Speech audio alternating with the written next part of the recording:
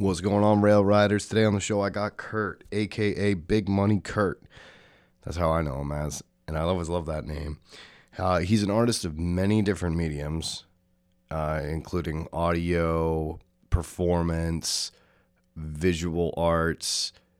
Fuck it, you name it, Kurt has pretty much done it. He's even taken his hand at podcasting, YouTube channel, and we kind of kick off the podcast right there. But we also talk about BoJack Horseman a little bit. And also we go into like relationships and what's their purpose and all of that jazz. And we also talk about art, the thing that probably joins us at the hip probably the most. But please welcome my friend Kurt to the show, guys. And shit, I forgot where I was in the story. What a gullible. Oh yeah, right him over. Both tires. Great intro to the podcast, and we're just gonna be like, what the fuck? Dude, I'm so lost in these fucking stories. It's at Walmart. Fuck, dude, this story is going so off. Especially a lot of people listen to podcasts while at work, so they put headphones in, or in the car, so to make the audio as level as possible. Because I'm not going to get into editing every single part of the audio to lower things. I'm not that advanced. Maybe eventually, if I get somebody on payroll, I'll do that. Yeah. But right now, I just try to keep it as even as possible and just let it roll. No, yeah. So I used to do, or not used to. We're taking like a hiatus, but like I did a podcast with a couple of people that I know. It's called the Let Me Live podcast. So like I said, we're just taking a break with that, but like I'll have to do the editing for it, and sometimes it'll just be a pain because you have to listen to the whole conversation again, and you just literally had it. Yeah, it's one of the hard parts of it. Normally, I don't even like doing it. Most of the time, I won't. I'll sometimes just take notes during the podcast of something that I found funny if I want to use it as a clip, or if there's something, like I said, that I need to cut out for other people. Yeah. There's random fruit flies that fly around. It's because of Hayden's plants. Gosh darn ecosystem. Yeah, exactly. But you had a podcast?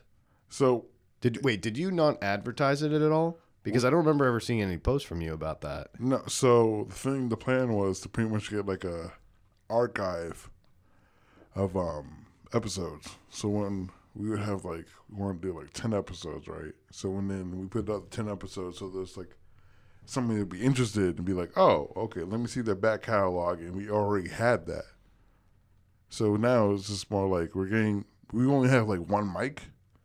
So when I'm editing it, obviously just with one mic, you don't have, you can't always pick up all the voices, or they'll pick up one voice more than the other. Oh, so were you using like one of those snowball mics? Kind of, yeah. We use just like a USB one. Yeah. So like, it was fine if it's for one person, but like sometimes for three of us, it wouldn't pick up everything. Yeah. So we were like, okay, we can't keep doing this because I'm listening to this. And I'm like, the sound quality isn't on par all the time. I know for me, the sound quality isn't on par for a podcast, I'm not going to want to listen to it. Right. Yeah. It's always like one of those weird thought processes that I go through when it comes to doing something, because I want to do it right. Yeah, exactly. Because I want it to be at a certain level of quality where I'm going to be proud of it. But you hear a lot of those motivational speakers talk, like Gary Vee comes to mind, where he talks about, you shouldn't really care about that. You should only care about the content of just putting something out. And to some extent, I do agree. Like we were talking about how I'm not going to go through and edit every little piece of audio to make sure it's perfect. But I think it's important to have a level of comfort with the quality that you're putting out. So I invested probably $800 into this whole setup. Lord. Because I was like, well, I just kind of saved up a little bit. No, yeah, but it's just like obviously it's a large number to hear right off the bat. But for 2 years of planning on doing it, it's really not that much. I should have came up with it quicker. But once I moved in here, like I said, one of the reasons why I agreed to move in was the place to have to do a podcast. So it was kind of one of those, okay, now it's time to jump. Yeah. Now it's time to order everything. So right around Christmas time, I just filled up a huge Amazon cart, got microphones, got the shields for the mics, got the boom arms, got everything. I hacked up this desk, which is the one that was in my room, that giant one back at... I remember that. Yeah, I bought the web cameras. Dude, I was going like crazy with buying things.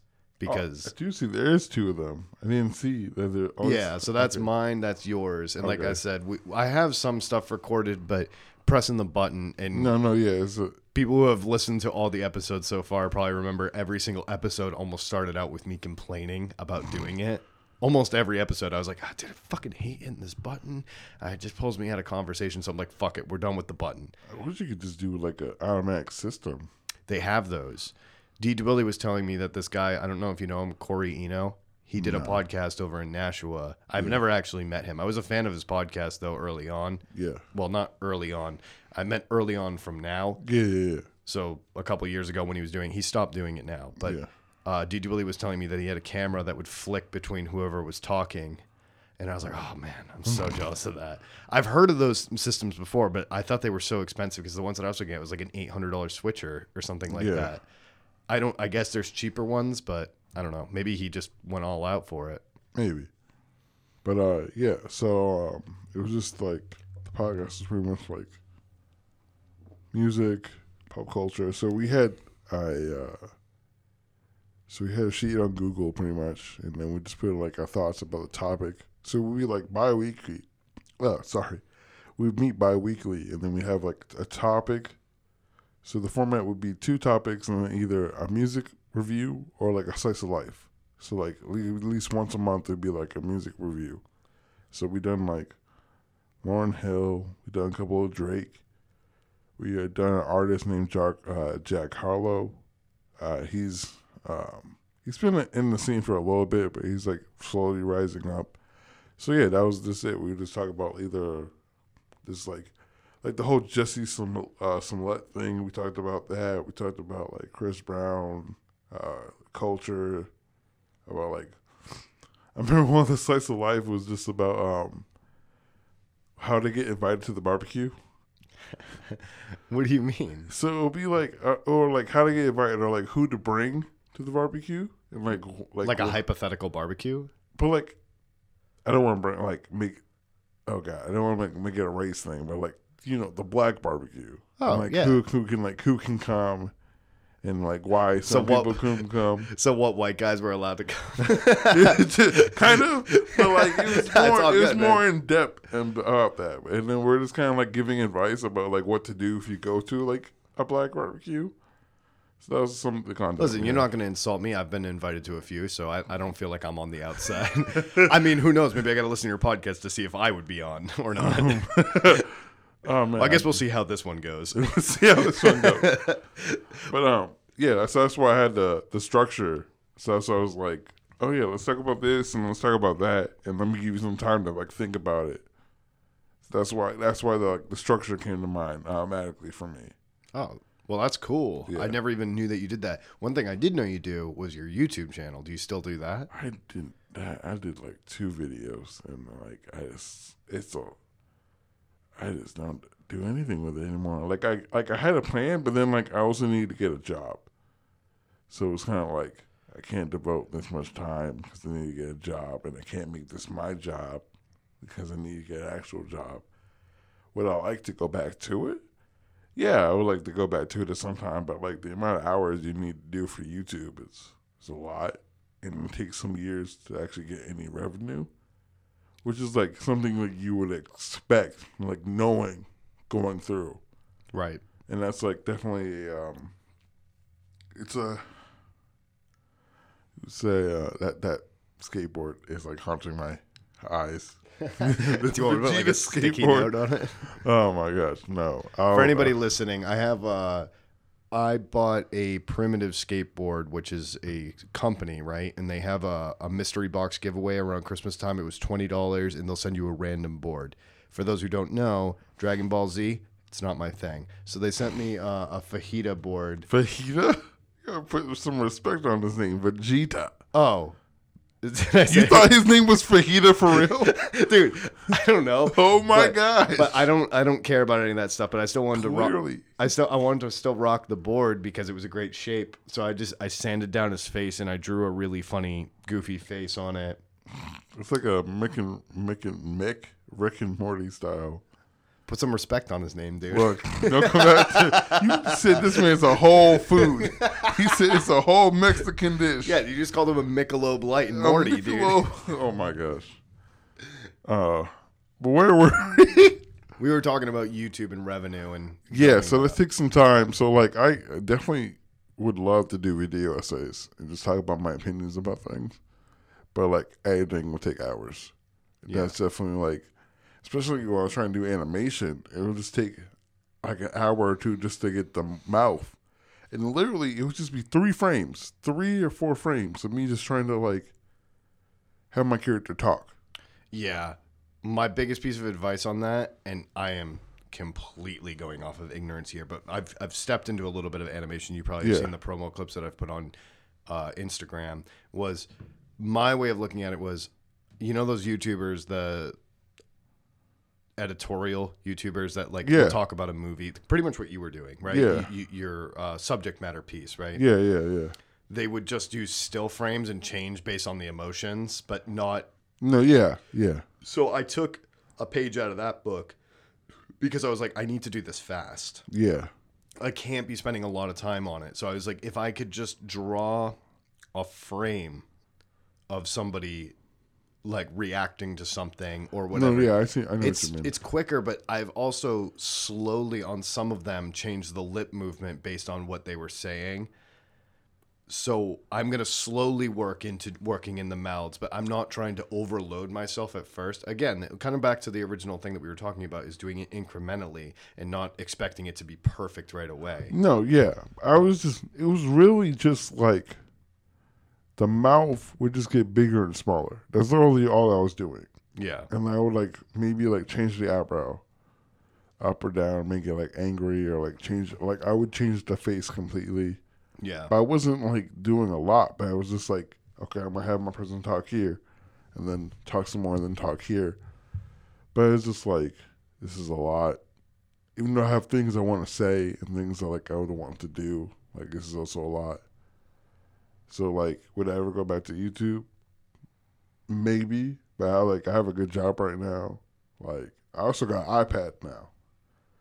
Wait, the iPad Pro? Yeah, that. Oh my god, I've been drawing so much more because of that. Oh, dude, I love my iPad Pro. Dude, I draw every night. I don't draw every night because like sometimes I just get home and I'm just like tired, but like it definitely made me want to draw a lot more because now I don't have to like do the whole sketching on paper and then take a picture of it and then try to like you skip that step, that whole entire step, and it just gives you energy when you skip it because you just keep going and it's a whole process, not like a stop and go. But there is a weird aspect that's kind of lost in a weird way. Okay, how about this? I always say this to a lot of my graphic design friends who do that similar process that I've done that before. The classic, draw it out, and it doesn't need to be perfect, but then you take a picture of it and you got your basic framework, and then you trace it all, and then add more detail and whatever, right? But there's such a great feeling of like when you start seeing your final piece for months and then all of a sudden you're going through all your old sketchbooks or something and then you find that piece and you're like seeing the old version of it. You're like, oh my God. No, I still enjoy drawing on pen, just using only a pen and then just drawing the whole thing out on pen on paper. Like I have like a stack of like printer paper. Yeah. Which is kind of funny because I look at this and I'm like, oh wait, I just have my iPad now. And I just like draw on this and like, I'm definitely thinking my Instagram is gonna grow a little bit more because I'm able to like be more consistent now with my art and like maybe post something at least like once a week now as opposed to like months on end. Right. So I think that's gonna help with that. I'm not trying to like get super like Instagram famous, but like.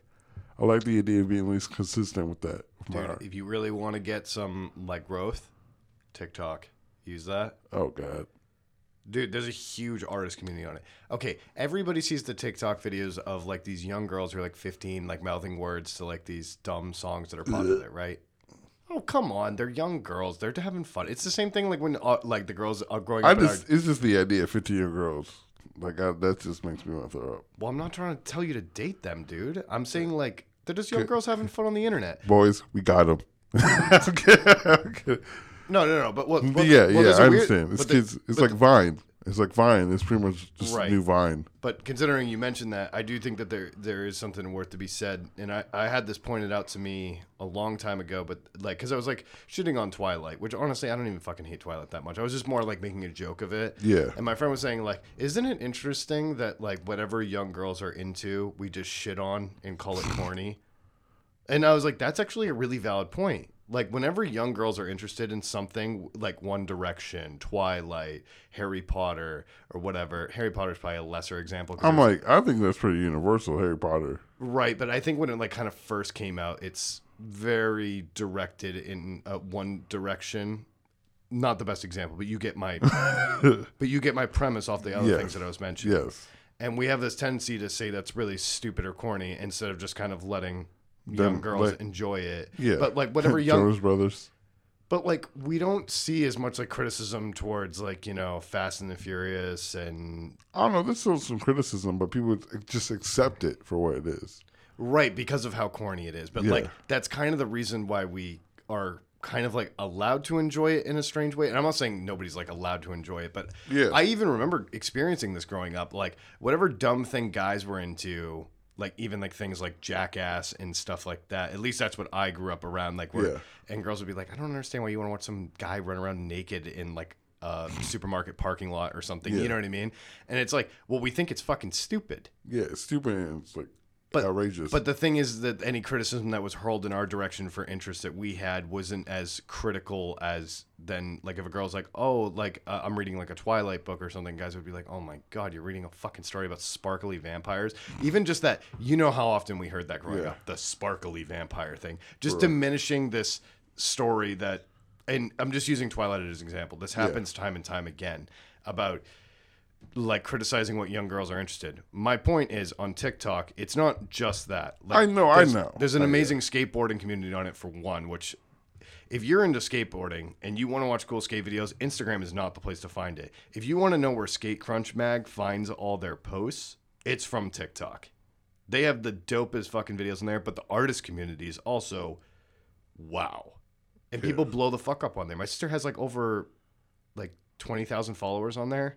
And on Instagram, she has probably like 1,000 followers. But on TikTok, she has like 20,000. Does she like just do speed painting videos? Or? Yeah, and she does like funny videos about art and stuff. So I'm saying like the community, because it's not algorithm driven. Yeah. It's still basic hashtags, like how Instagram started. Yeah. Do you remember on Instagram when you used to if you made a dry post with no hashtags, you would get like 10 likes, right? Well, I'm talking way back in Instagram. Yeah. And then if you put hashtags on it, loaded it up to its max, you could come close to like 90 to 100 likes when there was no algorithm. Yeah. Because it would send it in everybody's feed. Yeah. That's a lot like how TikTok is now. So if you make a video of even you just drawing, you don't need to be in it. But like, Yeah.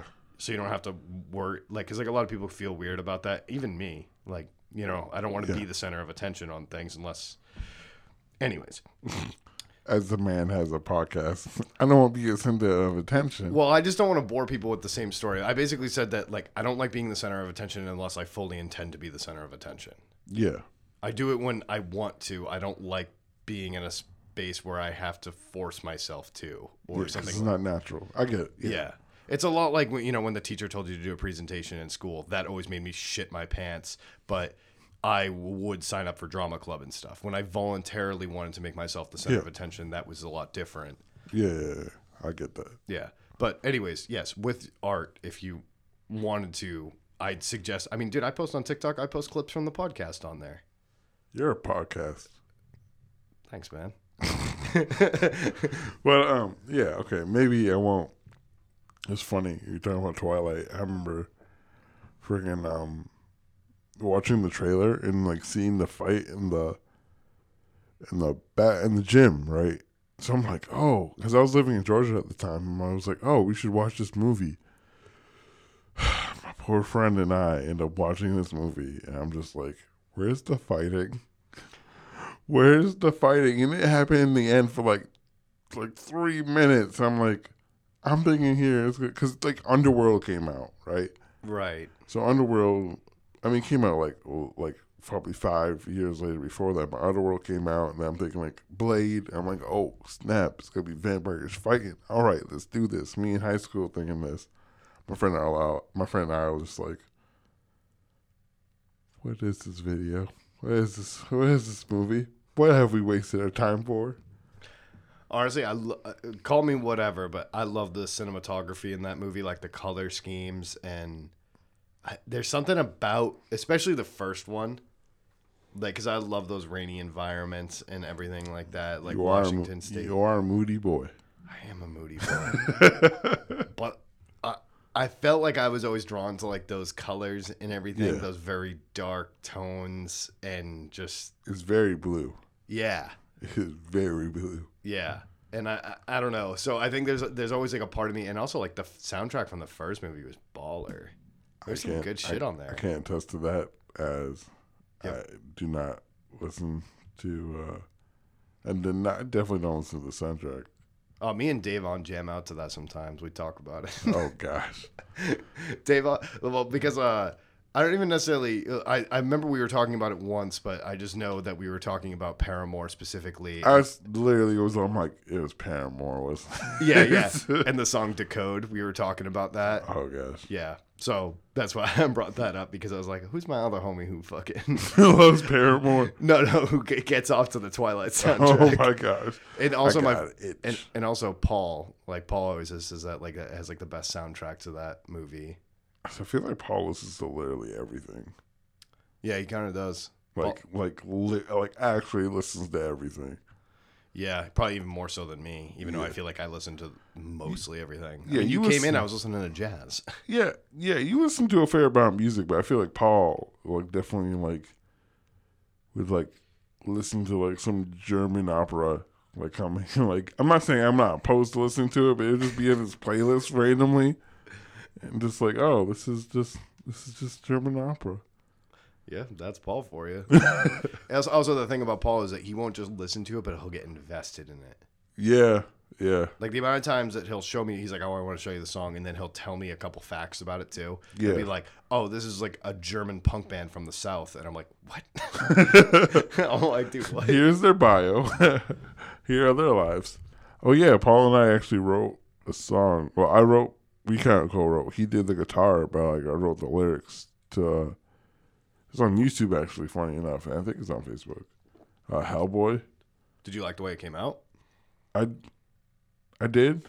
It was definitely unpolished because it was just more like cell phone recordings. Yeah. But like, I definitely enjoyed doing that process with him. Do you want me? I'll put it in for the break song. Okay, so people can listen to it. Well, especially if people mention a song that they did, I'm like, you know what? Fuck it. Let's just, because I normally just cut the audio and then try to mesh it back up. But if I did it with the D. Willie podcast, so I kind of want to get in the habit of it, because like, why the fuck not, right? Yeah. But podcasts are easy enough because you got that 30-second skip forward button. So, well, I'm saying if people aren't trying to listen to music, but they're just trying to listen to a podcast, they can just skip through that. Yeah. But if not, and if they're interested in hearing it, I'd like to give them a place to do it, you know? Yeah, and it was a short song too. But definitely. Shout out to Paul. Yeah, fuck yeah. I love Paul. Him and his musical talent. He actually got mad at me the other day because I didn't go to see his live performance. So I'm sorry, Paul, if you're listening. I wanted to go, but it was in like this basement that I've been before, and I'm incredibly claustrophobic. I bet you're like, dude, what the fuck? You're in a room that is 4 inches wide. No, actually, this is pretty spacious though. You think so? I'm like, for me, it's even a little claustrophobic. Like I get stressed working over here, but you know, I'm working within the confines of what I've offered. Of course, I would love to knock down a wall and put a fucking addition on the house, but knock down a wall. I mean, this is not the worst thing at all. This is definitely, I've seen worse. I experienced worse. This is not bad. Damn, how many podcasts you been on? No, I just mean in rooms in general. Oh. But anyways, it's real. Like I'm a floozy. So I went. He invited me to that basement show, and the ceilings are low. Everything's like there's pipes everywhere, and I feel like I can't move comfortably. I'm like I mean, you're a big guy too. I'm tall. I have wide shoulders. I have long arms, and like you do lanky and and I'm just like gumbo. You know how it feels to like not feel like you fit. Like if there like a fire broke out, you're like, dude, I can't make a clean getaway. You know what I mean? Knock everyone down. I have a hard time going to like doors, and like my shoulder would just like hit it. I'm just like, gosh darn it, can't walk through a door. Yeah, have you ever seen like a golden retriever, especially try to like get under a deck of a house or something because they're idiots and because they think that they're smaller than they really are, especially if they just Doesn't all dogs like think they're the same size? when they're a puppy. Yeah, they think that they're smaller than they actually are, and that's kind of how I am. I think I'm smaller, but then when I try to move around, I get frustrated on why I can't move through people and stuff, and it frustrates me. That's the only reason why I like going to concerts is when I get to move around a lot, like at punk shows. Because if I'm moving around a lot with like people who aren't moving, I get like, I feel like anxious, like I can't move. So, long story short, I didn't go to the show because also I had other plans, and also that was the night of the debates, the Democratic debates in St. A's. But Manchester was loaded with all these politician people, political people. Oh yeah, I voted today. I didn't vote. I didn't get around to it. No, I'm pissed. I had so much to do today. Before you came in, I actually just did another podcast. You cheating on me? Yeah. No, I did it by myself, so it was masturbation technically. Oh my god. I wasn't cheating on you. That explains why the room's a mess. yeah, dude. That's why that seat was still warm when you came in, dude. Sorry to any family members that are listening. No, I'm just kidding. I did the Lone Bull podcast where I just sit by myself and ramble. Yeah, and I write down notes throughout my week, and I just go over them all, like of just things that like I've noticed or want to talk about. So okay. I only had like an hour though because I knew you were coming, and I had to go get cigarettes. So yes, but yeah, where were we going? Oh, the voting. This has been a weird election. So my views are my own views. I just want to say that for all those who are listening. I feel like mine are becoming less mine because of I've been talking about them a lot on the podcast. So we don't have to talk about. We don't have to go deep. It's just like, oh no, I don't care. I'll tell you all about mine. I don't care. People are gonna fucking end up knowing anyways, and I guarantee I'm gonna get people pissed at me. But I don't really care. I mean, people are gonna be pissed regardless. That's what I mean. So it's just like I don't want to get into it too much, but it's just a crazy election. It's been crazy like 4 years, and just like the idea of like this man who like doesn't genuinely give a crap about people, and people still believing that he does, and then it's just like trying to like get this spot of being president, and it's like, what does that even mean anymore, man? What does it even mean to be president anymore if, like, you don't even have to, like, I don't know, man. Well, of course the president has power. Yes, they do. But the thing is that I always, like, try to remind people of this. What the president is actually supposed to be is a representation of the nation. It's supposed to be a symbol and also a thought leader to where we're at and pull us together when times are tough. And obviously Donald Trump has done none of that. But that's a scary thought to think that's the representation. But he is the representation of where we're at in the separatism and everybody hating each other in the divide. And I'm not saying that's a good thing. That's the reason why I hate him so much, is because he's that symbol and he's furthered that. Instead of trying to stitch that divide against people that we see all the time of people just blatantly hating each other for the color of their skin, their religion, where they're from, all of this shit, he emphasizes that. Yeah. He doesn't try to stitch that gap and be like, we're all Americans. We're all here together. But, like, why would he? Like, he literally is a dude that, like, doesn't need to care. Like I said, I don't want to get too much into it, but it's just like, I think you and me are on the same page. Yeah. It definitely showed a lot of what the fears people had that were hidden during the Obama era. And there were some people that definitely had those fears and like those thought processes, but it was like I said, it was more hidden as opposed to it being just out in the wild and then being about and having a certain group of people being afraid that they're being eradicated. But it's like, you're not being eradicated because life is evolving. Agreed. So like things are going to change, but people are so afraid of this change because America wasn't built for anyone else except white men. I'm sorry, that sounds radical, but like that's how the founding fathers made the Declaration of Independence was really for them. It wasn't for anyone else really. Yeah, I wouldn't necessarily say I think you're thinking more of like the Constitution. The Probably. Declaration of Independence is. I'm going on a spiel about that. Yeah, but like, Well, no. You're right. I get what you're saying. Yeah. And Abraham Lincoln is the one who officially went like, okay, well, we wrote these words. yeah, And that's the whole idea. We hold these truths to be self-evident.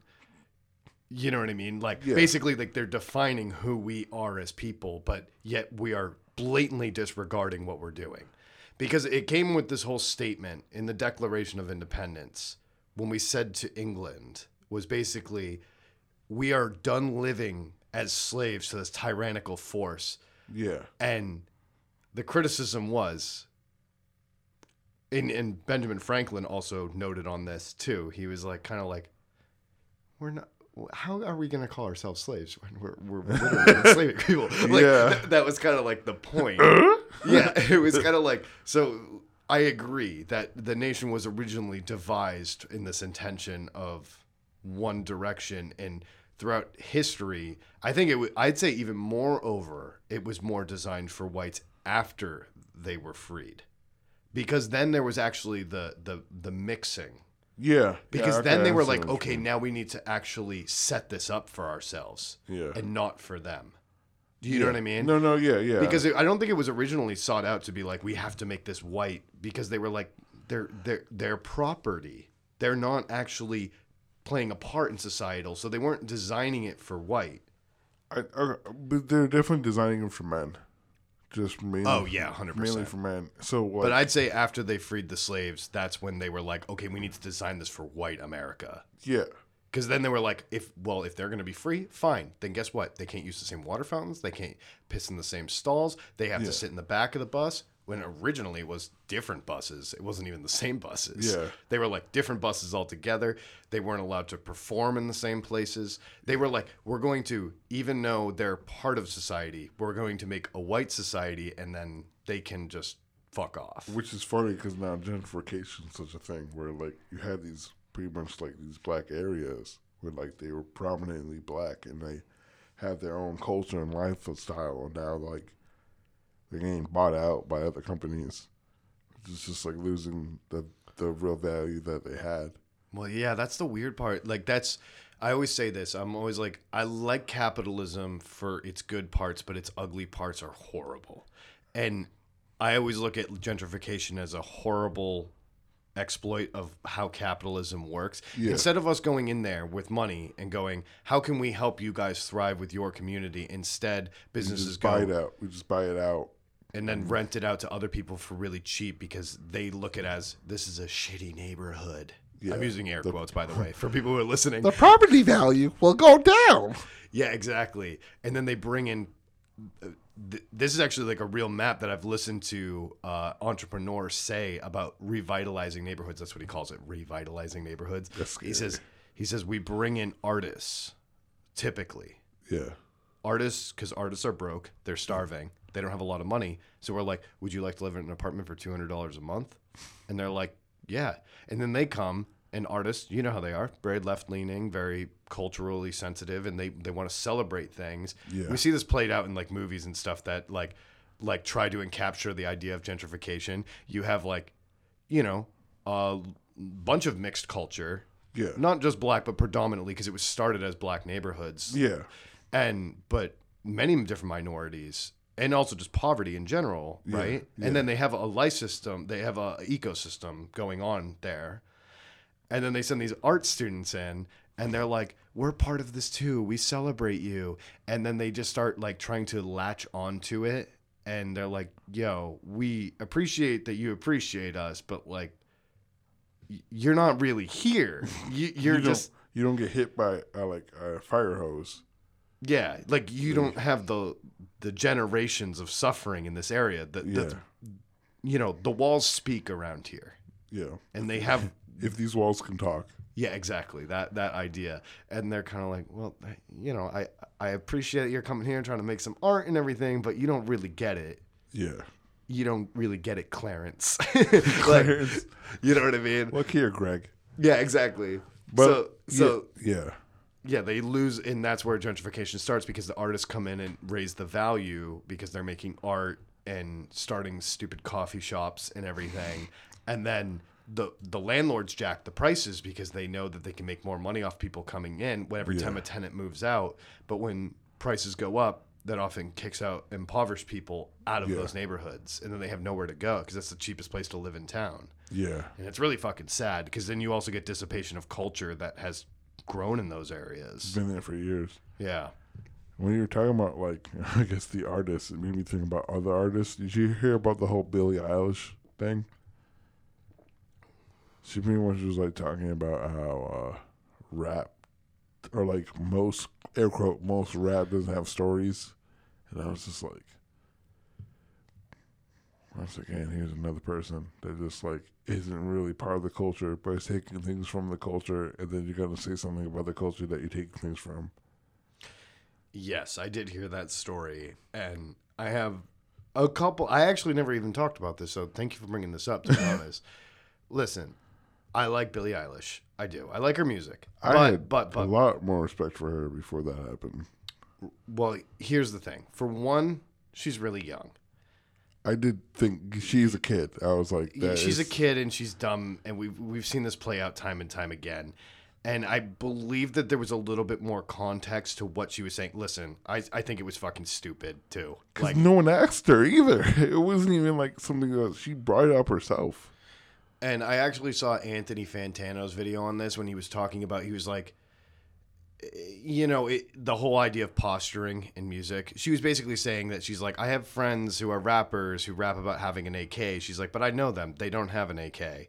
And then he's like, yeah, he made a good point. I just want to give him credit where it's due. He's like, yeah, but on your album cover, you know, you're looked at like a demonic girl in these like sheet like dress, laying on a bed or sitting on the side of a bed, looking like a demon, and you have the song like I'm the bad guy. And he goes, we know you're just some young girl who likes like TikTok and being funny, and just you're very bashful, and you just, you know, you're at that awkward phase. And he goes, but nobody's going to accuse you of being like, what? You're not like a bad person. You're not this. And it is weird how young people have this, and it seems primarily aimed at rap, almost always, hip hop. Yeah. It's always, you're lying. You don't really live that lifestyle. In fact, I only have one friend ever who has ever made this argument about anybody else. One of my friends hates Johnny Cash because he's like, I'm like, why do you hate Johnny Cash? He's awesome. And he goes, he never went to jail. He always tells everybody he went to jail, but he never went to jail. And he's like, on all his songs, he's like, I spent my time in prison. And and he's like, and he killed people. He never killed anybody. And he's like, he's a liar. And I'm like, but that's the persona. I'm like, what? But you don't get mad at Leonardo DiCaprio. He never actually went on the Titanic. You know what I mean? Like, I mean, I guess the argument for that is that like he's signing, you know what he's signing up for as like an actor, that you know that. And when it comes to like, so when somebody else writes, it's okay, I guess. No, I'm not. I don't have a problem. No. It's his point of view. I guess it's you're trying to come off as genuine, as this is a genuine you. As opposed to you making it known this is a persona. Like wrestling, right? When you go to wrestling, nowadays you know that this is a person's persona most of the time, right? You know this is just a person's persona, and how they are outside of the ring is something different. But back in the day, kayfabe is a thing like how people perceive it to be real, right? So like when a heel, a bad guy, or a babyface, a good guy, they would have to keep up that persona as if it was real life. So, like, Hulk Hogan, he turned, like, heel on WCW, and when he goes to Hollywood Hulk Hogan. What does heel mean? Heel bad guy. So, Hulk Hogan has been, like, the baby face. He's been the good guy with the orange and yellow, and, like, this is American. So, turned heel means turned bad. Yeah. Like, in the realm of in acting. the realm wrestling. Okay. Yeah, I just wanted to clarify. Yeah. I wasn't really sure, but I also wanted to clarify. Continue. Yeah. So when he turned heel, people honestly hated him because it's just like now you just turned your back on everything, and like people still hate heels now, but like understand that this is part of like a persona, right? This is not who they all are. There's dimensions to this. And also, I think it's also worth noting, whenever you hate something, it actually becomes more popular too. Hating something is kind of like I think it comes actually kind of back what we were talking about, like with the Twilight thing. When you hate something, it's like because it's popular, because it becomes interesting. You give energy to it. That's why I don't like things, but I don't hate things. Because you give energy to it. Right. You give life to it when you hate something. So I don't hate anyone. I may not like people, but I'm not gonna hate anyone because that's gonna give. Why am I give them that energy? Well, I hate the idea of people. I don't actually hate them. I always say this, unless I know, I don't hate anybody because everybody I know on a personal level, I realize that there's the duality of man, right? And I mean, that obviously encompasses women too, but it's the thought of humans. Yeah. And like we're not in a box. We're not one dimensional. But the ideology is the duality of man, meaning the fact that a man can swing both ways in his lifetime. And even on a day-to-day basis, even in the same hour. You could do something really kind in an hour, but you could also do something horrible. Yeah, in a lot of cases, I like to think that sometimes some people are just like a great friend, but a terrible father, right? Right. Yeah. See, you're hitting it on that. Yeah, so it can just be like, not gonna apply to anything. You could be a great worker, but like a terrible, like human, like a terrible, like person to be around. So there's always dimensions to people. Right. That's why I always claim like I hate something about somebody or something that they may represent, but I don't necessarily hate the person because I'm like I don't have the time to watch every aspect of your life. Like, you know, if you saved like, okay, put it this way. This horrible man. What's like one of the worst things somebody could be? A Nazi, right? Like a neo-Nazi, right? Yeah. Fucking horrible. I hate everything about that. I want to come close to hating the guy, but maybe last year some girl fell off a bridge or something, like a 5-year-old girl, and he jumped in and saved her. And it's like, I don't hate that specific thing that you did. You saved somebody. I can't hate that. And I realize that's not really what people mean when they say they hate somebody, but it kind of is. People are complex. Yes. Human beings are complex creatures that we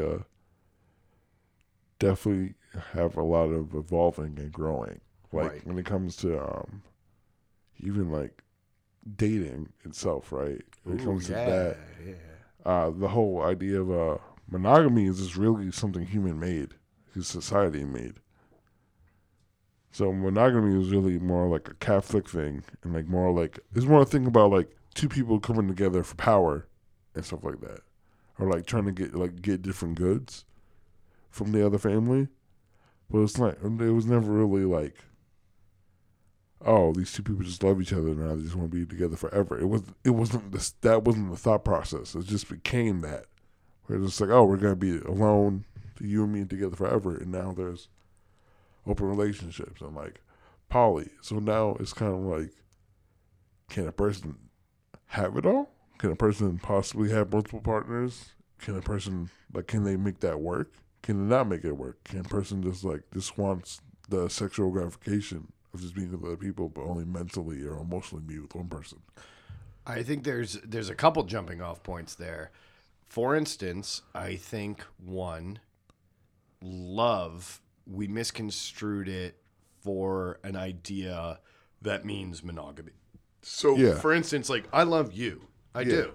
You're a good friend of mine, and I like spending time with you. I get excited to be around you. Yeah. Same way I feel about Rob. Same way I also feel about a girl I like. When I see a person I love, I get excited over the idea of spending time with them.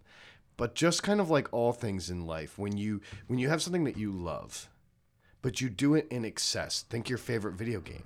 You play it for hours and hours and hours. Eventually, at one point, your brain just kind of gets used to it.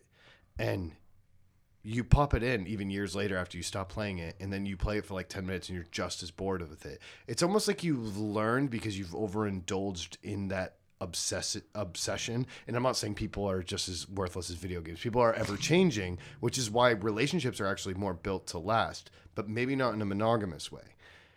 The thing is, we put so much stock, like your favorite video game, you put so much stock and time into one individual person that you can kind of learn their behaviors and learn who they are to such a high extent that you can become sick of them and you're almost kind of like getting drunk on them in a way. Because in the original human existence, when we're in smaller cultures, it's very well known and documented that the way humans worked was multiple guys would fuck multiple women and multiple women would fuck multiple guys, and everybody would kind of fuck each other because then you wouldn't know whose kids are yours. And then but as a you community, take care of the whole community take care of all the kids like they're their own. yeah, and there would be that same loving relationship that like I have towards you would be the same thing towards like a woman, except for when it came to getting intimate, because for me, I'm straight. So I would only be able to be intimate with a woman because that's the only thing that would interest me in that way. Yeah. But there's no reason why I can't love you to the same extent that I love a woman in that tribe or in that collection of human beings. I shouldn't necessarily say tribe. Yeah. You get what I'm saying. No, yeah. And then you work together as a community to raise a These group of children. people. And I think we've associated monogamy with the idea of we don't have that community anymore. So we look for it in a household by creating a small community within us. No, yeah. And I think you're right. Basically is what I'm trying to say. Yeah.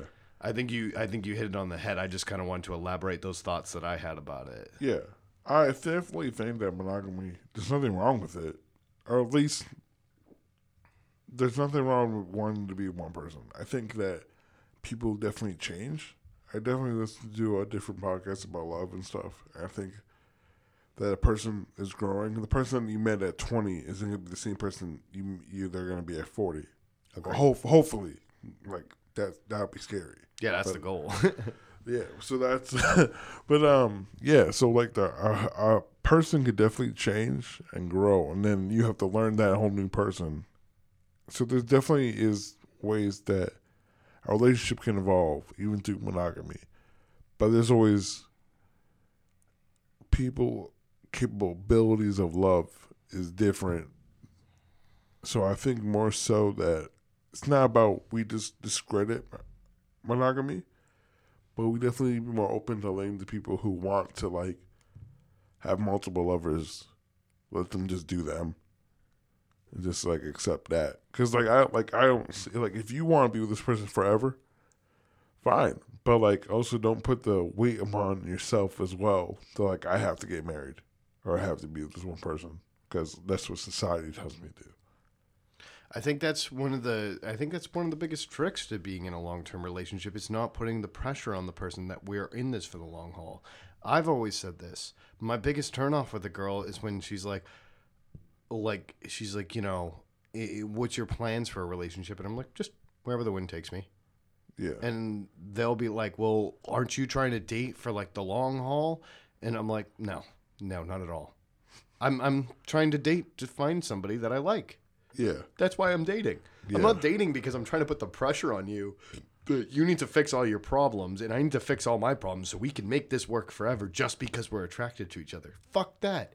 No, I'm trying to get to know other people and see who maybe I have the longest chance with, but also no pressure. You know, we could date each other for 10 years, maybe raise a couple of kids together. Maybe everything's good. And then maybe 10 years later, all of a sudden you realize like, maybe we realize that we've changed and we want to go do something. Maybe I want to go travel the world. Maybe she wants to move to an inner city and help with like a social program or something. Maybe that's what her calling is and my calling is different. And maybe we make it work in some kind of way because maybe we're not hypersexual or something and we're okay with a long distance relationship and I do that and she does that. But who knows?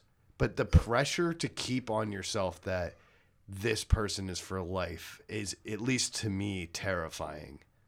I think that definitely weddings and the way that society has built love it's definitely a scary thought, and it's always that construction of time that we've been instilled in us since kindergarten, right?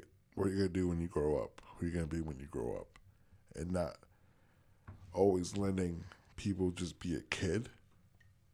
Because it's like, yeah, you have to make sure that the person is a good person. You obviously want to make sure You want them to develop. Yeah. But like one of the things is one of the most daunting things is like for men is like one of the first things you hear when they're so little is like, you gotta be this way, like be a man. I'm 8. let me be 8. Like, and like you don't. Teach me the fundamentals of being a man. Don't tell me to be a man because I don't know how. Or just teach you the fundamentals of being a good person. That's all that really matters. But I think that should be equated to being a man. I think that, like, yes, obviously women should learn that too, but I don't think there's any shame in telling somebody, like, being a man is not, it's not about owning a truck and shaving and building a birdhouse out of wood. No, being a man means being good, being morally ethical and correct and leading with honor. And there's no reason why being a woman shouldn't also be tested to, or being a they, or being trans. Like, nothing's wrong with that. But I guess it's the troublesome idea for me is it's the idea of being a man, how the pressure of that, and same thing with women, the pressure of being a woman, like they get easy bake ovens since they're like 7. They get I'd argue women have more pressure than men. Yeah, and then like us, it's like we don't know how to handle our emotions. Just a side note, just so I don't lose this real quick, and I don't want to cut you off. I want you to continue because I really am interested. But one of the things about men, about the idea of us taking on that pressure of like hearing you need to be a man, it really only starts to plague us when we're not getting fucked. No, I'm not joking. No, I understand. But like the thing is, like for girls, even if they're not trying to fuck, they get plagued with it just for walking down the street. The only time that we feel like there's a pressure on us to be a man and to be assertive and to be an alpha, that whole idea, is when we start having the pressure internally of us not getting fucked. And then we see commercials, we see movies, and we see how men are supposed to be the cigarette hanging out of their mouth, the hair slicked back, and fucking taking charge. That's when that internal pressure starts coming in. That's why I think depression in men is so strange, because it's not that forefront. Women have it all throughout their lives, and that's horrible. Men start to throw it on themselves when they're not getting the things that are supposed to be promised out of those things that were taught from a young age. And it's scary to me because I'm like, for one, it's scary to know that we have that like kind of internal pressure kind of taught to us as young men, boys. But then it's even scarier to think like, fuck, women have that just walking down the street for not even trying to fuck. Yeah. Just trying to be themselves. And they're like, smile, sweetheart. Like, wow, you look really tired. Oh, I'm just not wearing makeup. Oh, okay. Or like, do you know what I mean? Like all these things that like are associated with being women. They are held to a higher standard. A different standard, I'd say. I'd say that the things that they taught young men, I wouldn't necessarily say it's a higher standard, because like you see a lot of men killing themselves and being depressed. I don't know. I'm going to put it that, but I don't want to play the pain Olympics with it. Okay, the pain Olympics. Because I think we all suffer. Yeah. In different ways. But I think within realizing the way that men suffer in that way, when you feel like you are unformidable, you don't feel like a real leader of being a guy, in what ways, that same pain that you feel, maybe in a different way, but that same kind of constant nagging that is going on in your brain, girls are getting that constant nagging on the streets. Do you get what I mean? No, so I understand that. So to go more off that, there's a podcast that I listen to that I'll definitely give you the link to, and it talks about men and women, and talk about how just like the suicide rate for men being older, and like is high, because especially now we're just learning how that men can be intimate with another man and not be homophobic about it, right? It's like now it's becoming more of a thing where like I can give you a hug and it's not like I have to say no homo. Dude, you've seen me at parties. I kiss my friends on the lips all the fucking time. He doesn't not kiss me. You've never asked. That's not for me. Dude, no. You know why? Because you walk around saying, I want to eat ass. And I'm like, yo. I'll kiss you, but I'm just fucking, man. Just fucking around.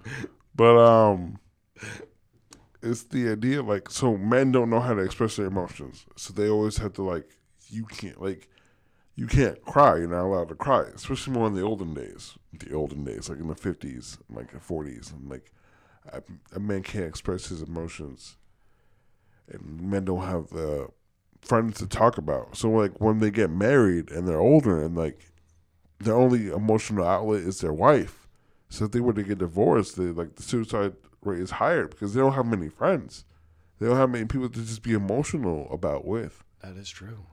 So it's just like we have to learn how to like be emotional. And the whole idea when I was talking about earlier about like how to be a man, it's like I guess it's hard because you don't want to necessarily put somebody in that box already, right? Because sometimes in the future, like, what does it mean to be a man? Like, you usually think, oh, I'm a good provider, I'm a leader, I'm this, I'm that. But like, women can be that too. So the same skills that you can teach a man how to be, you can teach a woman how to be, and the same skills you teach a woman how to be, you can teach a man how to be. So I like the idea of let's just start off being a good person. And then we can be influences on what they would do, right? So, like, my father likes to watch martial arts movies. I picked that up from him.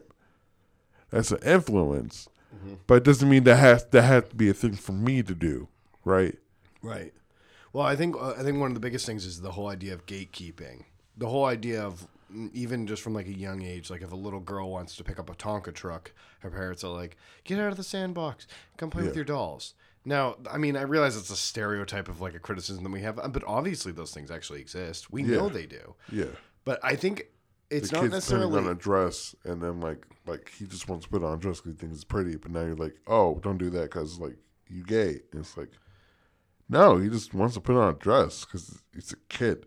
Yeah, exactly. And I think it's just about we should just not discriminate and teach everybody the same. Like, and we should just teach them how to be leaders, how to be a good person. Very, very life economics. Yeah. Like, just basic, not even spiritual, but you know what I mean. Like the Yeah. ethics of the core, that little fire that burns inside you. Yeah.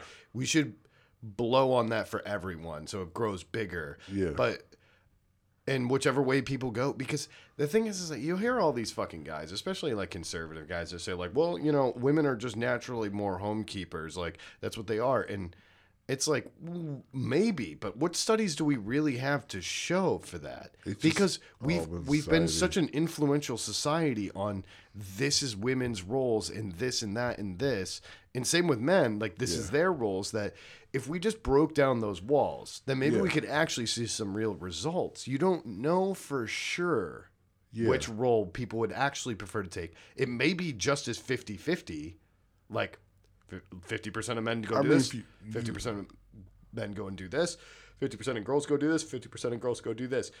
It might be split right down the middle, or it might not, but that's okay. But if you look at like Native Americans, right, they always seem like the roles were like Almost reversed.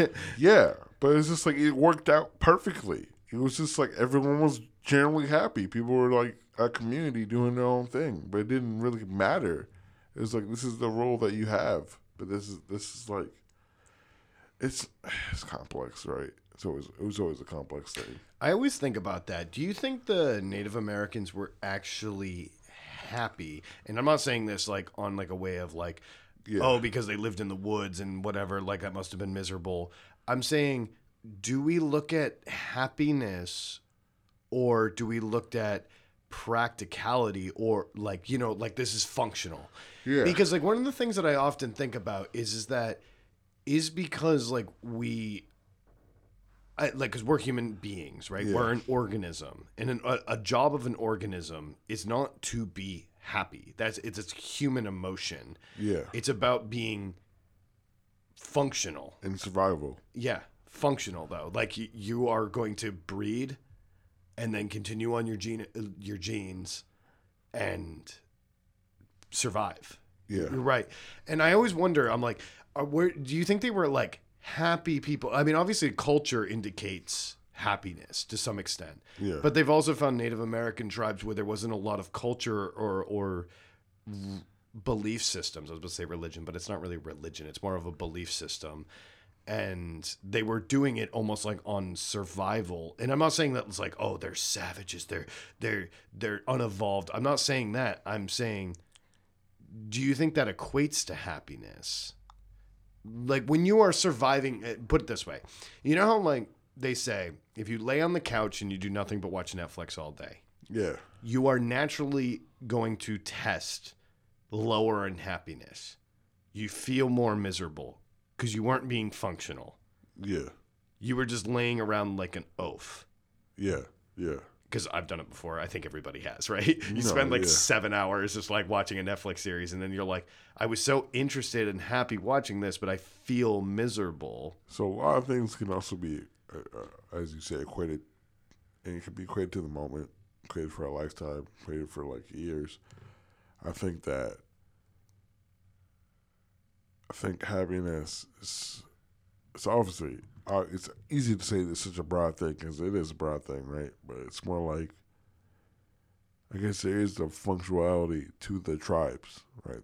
That they had. So do you mean it's relative?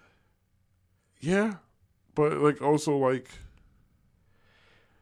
basically the way I look at it, let me just wrap this up real quick, and then I want to hear your thoughts on it. I want to say, I would argue that they were probably happier, but not because of some connection with nature. Now, I don't know this for sure. I'm speculating, but not from like some weird Western idea of like, oh, they're connected with nature. They had respect for animals. You know how like we like to kind of like explain that away. yeah, We hear it all the time. Disney eyes. But I would argue it's because of they're not going off of comfort. And mind you, I could be a fucking idiot. Somebody could be listening to this that knows way more about Native Americans than I do. Yeah, of and course. I could be a fucking idiot. We're not experts. Yeah. But I would argue because everybody felt like they had a role, including men, women, children, everybody felt like they had some kind of function in society. Yeah. And everybody was kind of like in this together, even ones without belief systems that were more warlike people. Yeah. They still knew their function and what they had to do. And I feel like oftentimes in like European culture, because that's what expanded over to America. Yeah. Because of that lackadaisical way of looking at life where you could just be lazy and oaf around, that's where unhappiness comes from. And that's actually where a lot of invention comes from, is being unhappy one way and then unhappy and then unhappy and then unhappy, and always trying to invent something that's going to bring some sort of happiness. Yeah. But that's not where human heart and brain comes from. Like the way that we're wired naturally is to functionally work together as human beings and live. Yeah. I don't know. I always found that really interesting because you know that fucking well, not the fucking argument, because I don't think anybody makes this fucking argument anymore. But you know, like, and obviously in Pocahontas we hear like they're savages, like they're not evolved, like they like our great worlds we're bringing to them like beds and tents, and you know, like they're trying to explain why their world is advanced, but it's maybe it actually advanced in the wrong way. Like, you know what I mean? Maybe because of the human brain, we took advantage over the fact that when we're miserable, we try to make things easier. Yeah. Because we don't want to suffer. Yeah. And because we don't want to suffer, we actually made more suffering. And it's a human cyclical thing. Yeah. That maybe humanity actually is just a lot happier just doing the basic essentials of surviving, because we always feel really happy that way. Yeah. Yeah. You know what I mean? Like when you're even just cooking in your kitchen, you feel good, don't you? Yeah, I enjoy cooking. Like, because you're like, you're making something, and you're making something to He's eat doing a up. little dance. Yeah, but you know what I mean? Like, yeah. when you're doing the basic essentials for surviving, there's something just so powerful about it. And I feel like a lot of people explain that when they like talk about like camping, even being disconnected. And just actually having to, those little minor aches and pains of like when you woke up because you kind of slept on a rock kind of funny on the ground. Yeah. And you're kind of like, but you kind of earned it. You kind of earned it. And you kind of learned a little something, you know? Like, I always found that super interesting, and because you brought it up, I had a jumping off point, and I didn't mean to kind of go off on a thing, but I thought it was interesting, and that's why I wanted to know your point of view, and I just wanted to elaborate it on a little more. Yeah, so some of the things you definitely brought up was that I noticed is community. That's definitely a thing about that. So there's a community where people rely on each other. So I guess it's like the purest form of what people would call now socialism, right? The purest form of like, now I can obviously be wrong about that, but like it's just more pure form of just like everyone's doing their thing and everyone's contributing to this overall one train, right? We're all a community. We all have love for each other. We all have these different things that we do. So like the advancements, but it's also kind of funny how we say like, oh, these advancements, but now what? Nowadays people are going vegan, like, right? People are like trying to go back to like the whole organic movement. Like there's a way where like both could be intertwined to like these ideas of just like going back to nature. I know when I pray over my food, I think the earth and I think the animals as well. And like nature and just the earth itself is just like this is a living being. It's a living being that we live on. And it's just the idea of like respecting that and like thinking that. And then like also thinking the people around you that is part of this community, that everyone's doing their roles. Because communities is a wonderful thing to have. To be able to like understand the other person. Even like cliques. The whole thing about that is having a community within this larger community. Not feeling alone. Yeah, not feeling alone, not wanting to like be an outsider. So even to the point where the outsiders all join and become the outsiders because that's become a clique. So a lot of that what you're speaking about was about happiness, and now the functionality is also a thing because it's part of the community. It's all part of like a rolling. Like a windmill or like a I'm trying to think of, Just say it. No, I'm just trying to think about what I'm saying because I envision like a water mill, I Water guess. wheel, yeah. Water wheel, right? In a river, yep. Everyone's doing their job, but like I think the thing with Western culture is that money was also involved. So when you think back to Indians, I don't believe money. I got, like I said, I could be wrong, but I don't believe money was such an important thing. Well, it wasn't because what you earned by going out and doing something. It's for everyone. Yeah, it was everyone. And that was a good feeling because what you would be paid in is your contribution.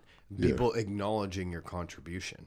Yeah, you were a hunter, but being a hunter doesn't mean you have to be a man or a woman. It just means you're a hunter. Right. So if you went out and killed a deer and you were dragging it back, right, to your people, it's not like you'd be like, oh, I can't wait to get $50 for this. It was, I can't wait for everybody to appreciate what I'm bringing back.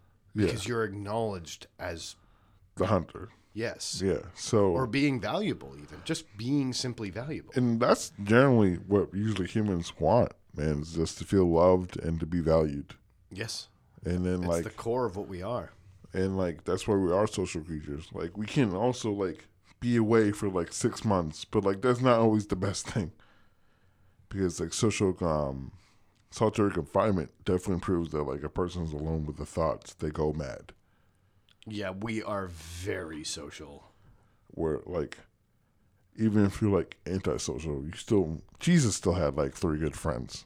Like he had his main group, but like even Jesus had like 3 good friends. Like you don't have to like you don't need the whole world to be your friend. But yeah, you just Ed, need, and Eddie, dude, come on. Ed and Eddie. Come on, Jesus, let's get some jawbreakers. But like to go back with that is a sense of community and a sense of everyone's doing their part and just loving each other. But then the involvement of money.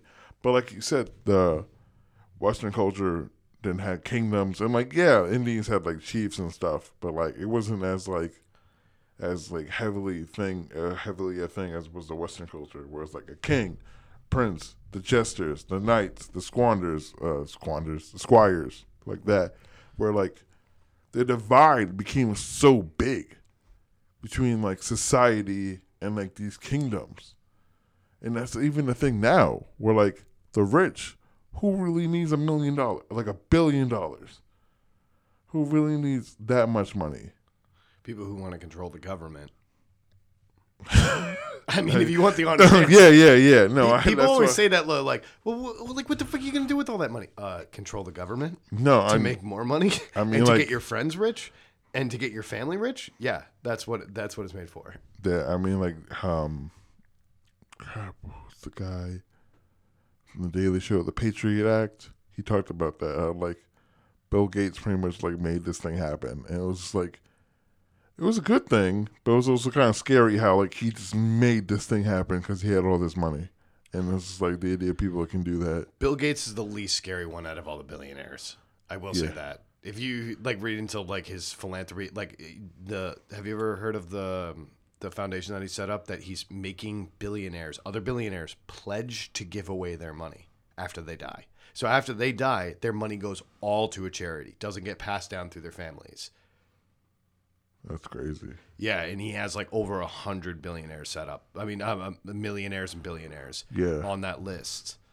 And one of the interesting things is he actually approached Donald Trump about it, and Donald Trump denied wanting to get involved. This was like 10 years ago, but this is like a real thing that he does, and he's like pledged all his money away. Obviously, I'm sure he's giving like the average, life inherent like $100,000 to his kids, but like it's not like here's my 300 million split 5 ways through my family. It's not that. It's not like you are set for life. It's like, here's my life insurance, basically what an average family would get. And then you're going to continue on with that. Or you're already making your own money regardless. So you don't need that. Right. It's basically to keep money from being legacy. That's what the idea of the foundation is. From everything I remember, I read about it. I'm sure somebody's like, oh, no, you don't understand. It's actually this. Well, if it is, fucking send me an email.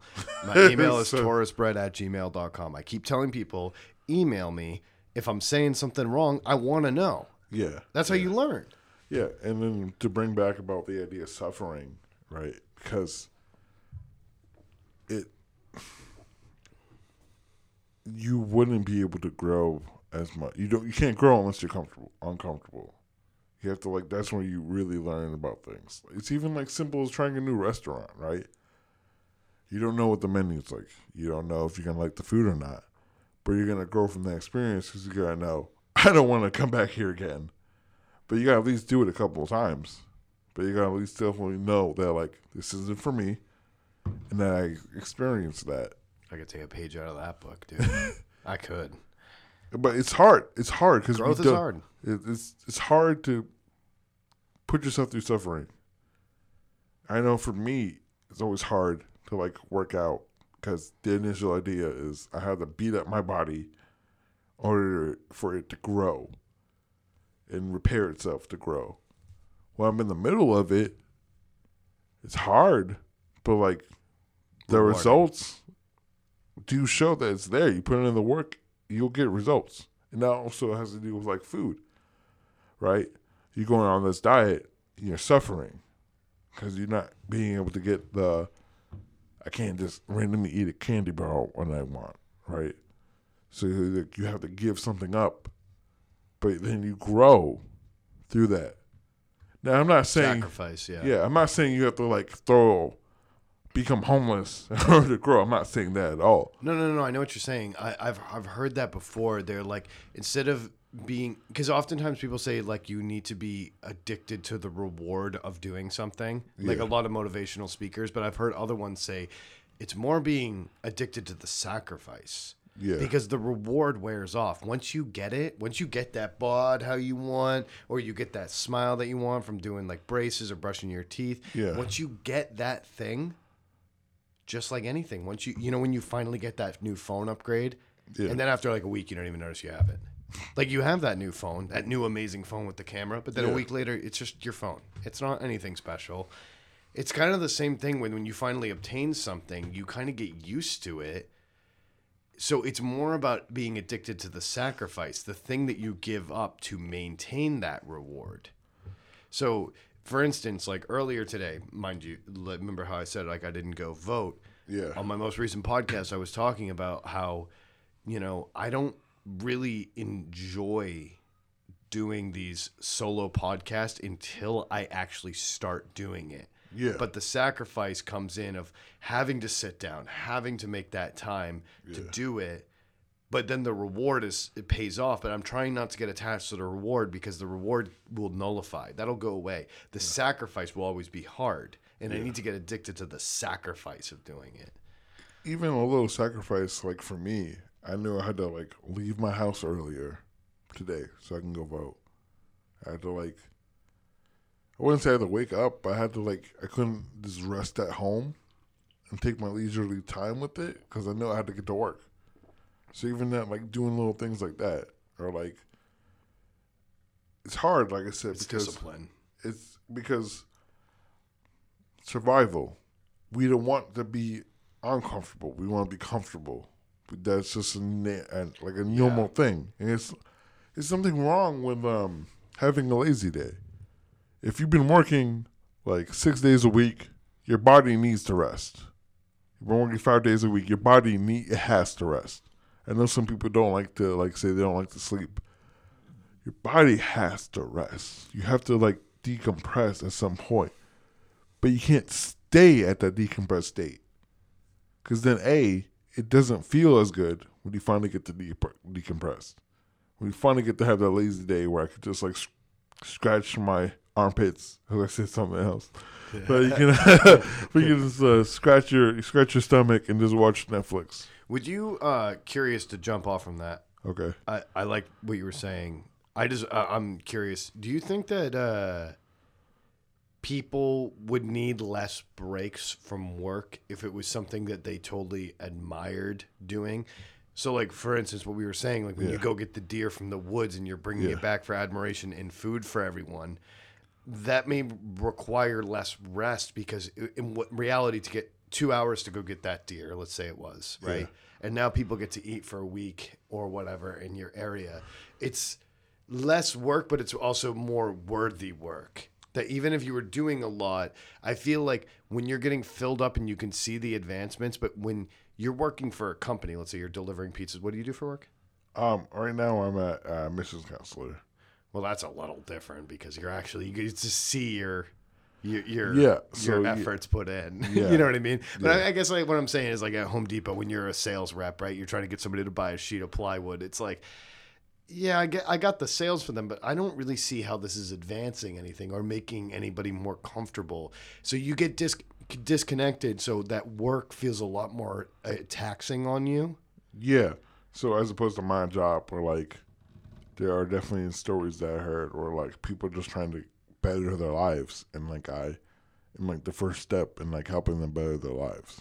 So it is a rewarding job. So I guess you pretty much answered it is that like it's not true. Like, well, what you're saying is like I love my work and I'm seeing what I'm doing and it's admirable. Yeah. And I still need that day of rest. So you're a human being. You are a living organism that has so many different parts going in and out at the same time, right? Mm-hmm. You need rest so your body can repair itself. When you're working out or when you're doing weightlifting, you need that rest so your body can then stitch together your muscles. Yes. Yeah. So like the idea, which is like funny because most of the time, honestly, you can enjoy that one pint of ice cream. You can enjoy it, but like maybe not have it all at once. Or maybe have it like once every 2 months. Are you talking about one bite of ice cream? One pint. Oh, they said one bite. I'm like, what do you mean you're not going to have it all at once? I'm a monster. Kurt's over here. He's got a spoon of ice cream next to his bed that he licks a little bit every hour. I have that wooden spoon thing from school. I have like the wooden plank thing. I just have that. I can't even. Dude, those things are awful. Oh my! It tasted weird. Oh my god, that's so fucking funny. That's just this one spoon of ice cream. But like everything in moderation. Yeah, that's really the key thing when it comes to like living. And that's what at least I believe. I feel like you have to have every day of rest. Even like you're 19, you're gonna be a little stupid. You're gonna be a little crazy. You might say some things you're gonna regret in the future, but don't go full crazy. Right? Because at that point, you're either going to burn yourself out and do something you're going to totally regret, or just like God forbid, worse, right? Yeah. I mean, the only people who don't think 19-year-olds are stupid are 19-year-olds. I mean, of course, because like, which is always another thing, right? When like, we're like, I'm 28 now, and I'm like looking at a 19-year-old, I'm just like, baby girl, baby boy, you don't even know yet, because like they're technically not even. Dude, they're still a how I feel teenager. that's how I feel about 21-year-olds, dude. I'm like, you are just getting able to go into a bar. There was a lot of buildings in towns that you weren't not allowed to go Or into. you had to sneak into and like drink at home with your friends. That's what I'm saying. I'm like, you just had a whole new world open up to you of possibilities, and you have a lot to learn now with that. And I bet you by the time I get to 30, I'm gonna be like, fucking 25-year-olds are dumb as shit. I guarantee. Yeah, Because that means you're progressing. yeah, because definitely. So it's funny when like. Sorry if you're 21 or 19.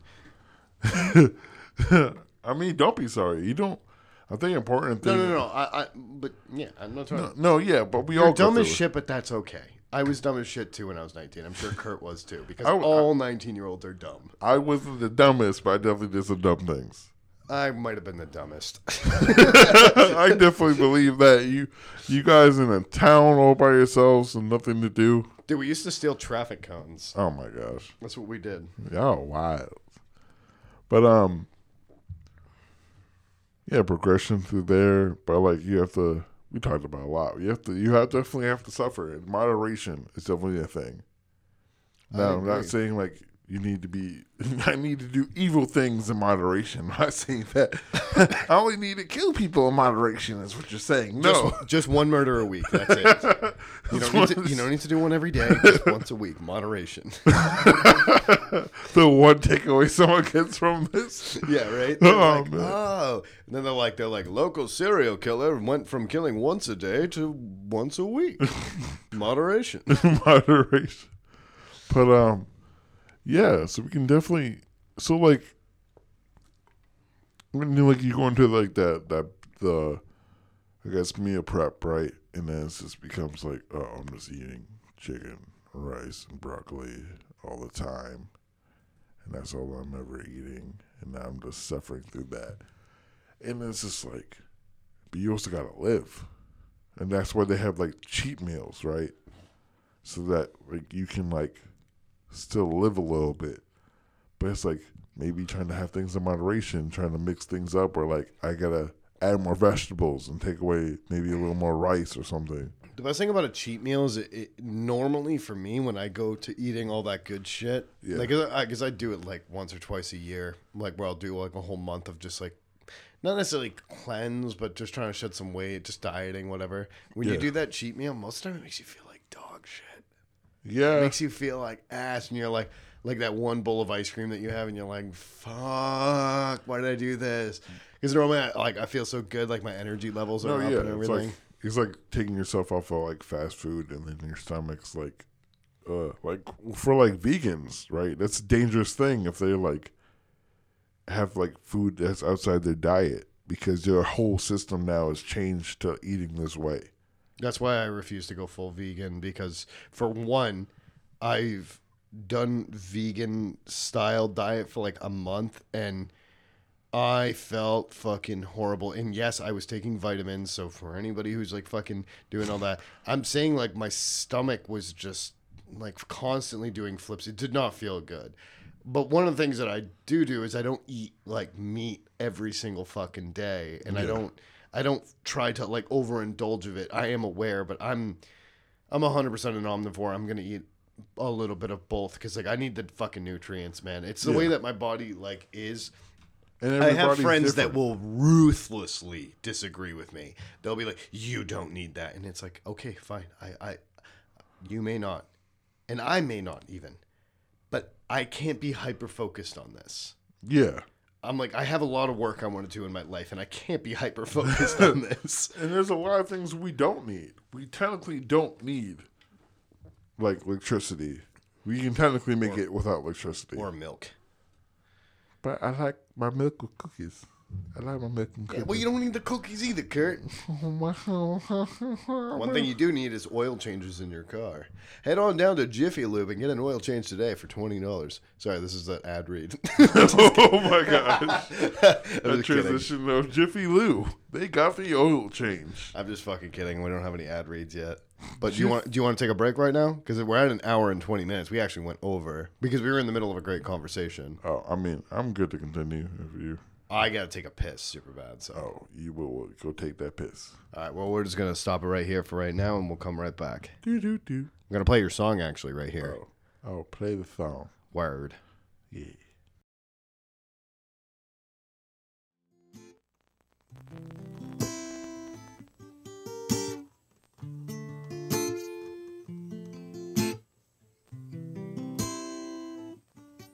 Said you didn't see my horns. Well, I wasn't trying to hide. Felt like you wasted time.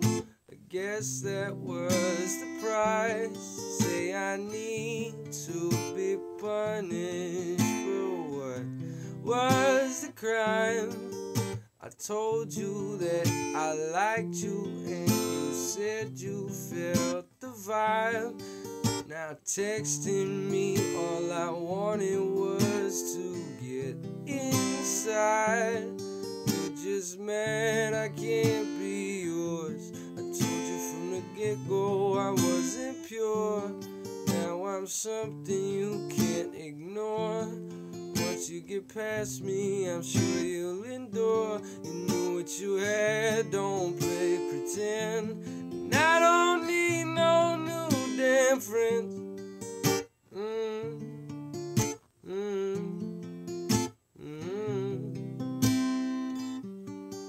Said you didn't see my horns. Well, I wasn't trying to hide.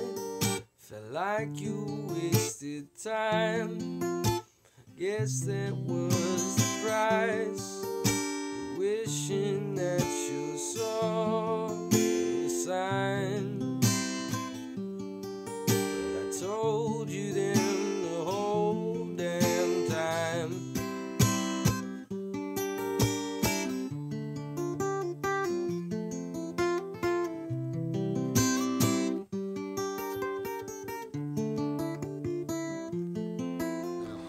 And now we're back into the thing.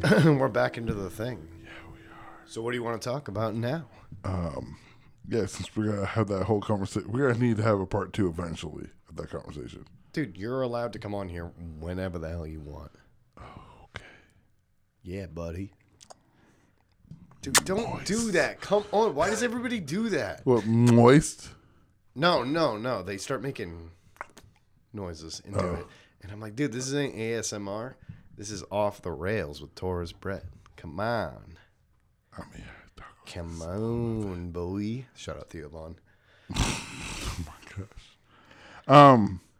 So BoJack. Oh, yeah, you want to talk about BoJack Horseman now? Yeah, that junk. That whole series. How, did you like the way it ended? Mind you, wait, just before we do this, just so you know, and just so everybody else knows, I am aware that on the last podcast with Stork, I talked about the ending of BoJack Horseman. So it's not like I'm trying to tap into this material again. But I do want to actually talk about it with somebody who actually watched the series finale because Stork didn't. So I was talking about it from a one-person perspective. Yeah. And he was just going, yeah. Yeah. yeah. Well, we also talked about it outside of here before. So we definitely both watched it around the same time. Oh, yeah. I mean, I've been watching it ever since it first came out. Yeah, same. Because I was like, what is this cartoon? And then, like, got depressed after watching the first season. I'm like, gosh, is this humanity? So wait, let me just rephrase the question Yeah. again so we're back on track. Did you like the ending? Give me your thoughts on it. Yes and no, right? Because it's kind of like, I guess the whole idea of the show, right? It's kind of, at least for me, the premise or the catching premise of why people were watching it for so long was like, can he change? Can he actually become a good person? And then it kind of became more of, okay, so maybe he can become a good person, but what about everything else that he's done, right? will that just go away? It doesn't usually just go away. And then like now you're just trying to like see who will he become at the end of this? Will he still be the same horseman, or will he be a new person? A better Bojack. A better Bojack. Which is like A horrible horseman or a better Bojack? horrible horseman or a better Bojack. So it's kind of, I guess a lot of the terms people are using are bittersweet, because it's kind of like he did commit a crime, but he also committed a lot worse. But like he committed a crime, and he's got off of jail, and then like he has a possibility of coming back to Hollywood and maybe not being as hated. But it seems like he lost like his core circle now. And that's like the takeaway from that. If he's still alive, because there's a lot of theories. People think he's just dead, and this is why his mind is just equated to. Well, let's elaborate on those. So I've heard that too, that the second to last episode, which is the 11th episode, which is always the major climax of BoJack Horseman, people think that that was actually his real death scene. And then when Herb Kazaz says, like, somebody may come get you out of the pool, or they may not. We're not allowed to know. Yeah. And when he says that, he also he alludes to the fact that this is it, and this is your brain just processing. This is your mind doing what it needs to do to come to terms with what's happening. Yeah. And that's a lot of people allude. I'm not trying to inform you. I'm just trying to catch everybody else up who may have not seen the same things that we have. Yeah. And a lot of people think that, well, a lot of theorists think that that alludes to the fact that the final episode was actually his mind coming to grasp. Like when the darkness finally grabs him, is his brain doing the final charade. Yeah, of like accepting death. In accepting all the major relationships that he had. And that's why nobody ever talks to anybody else during the last episode. It's only their interactions with BoJack. Yeah, the main people in his life. Yes, and him coming to terms with all of those relationships and how they will go on without him based on all the information that he knew about them. Yeah, because, well, I guess the only thing is that he wouldn't have known that Princess Caroline would have gotten married. Was going to get good.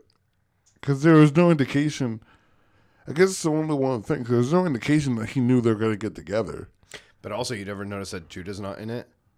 No, I noticed that. I know this is really just... and they never mention her getting married to Judah. So this could also be BoJack Horseman just assuming that Princess Caroline's going to get married. Huh. That was my own theory. I definitely probably have to watch it again. I didn't hear anybody actually say that, but she doesn't mention Judah at all. So this could also be BoJack just going, I know this was Princess Caroline's major goal, was to find somebody in a stable relationship, something that he couldn't offer her. So he may just be pontificating in his brain going, that's how I imagine her going, is not with me, with somebody else. Yeah.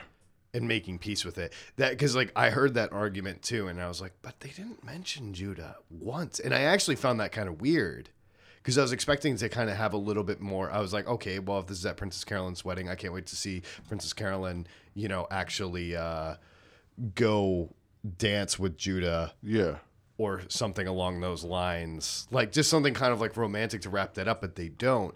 And if I was in the writer's room.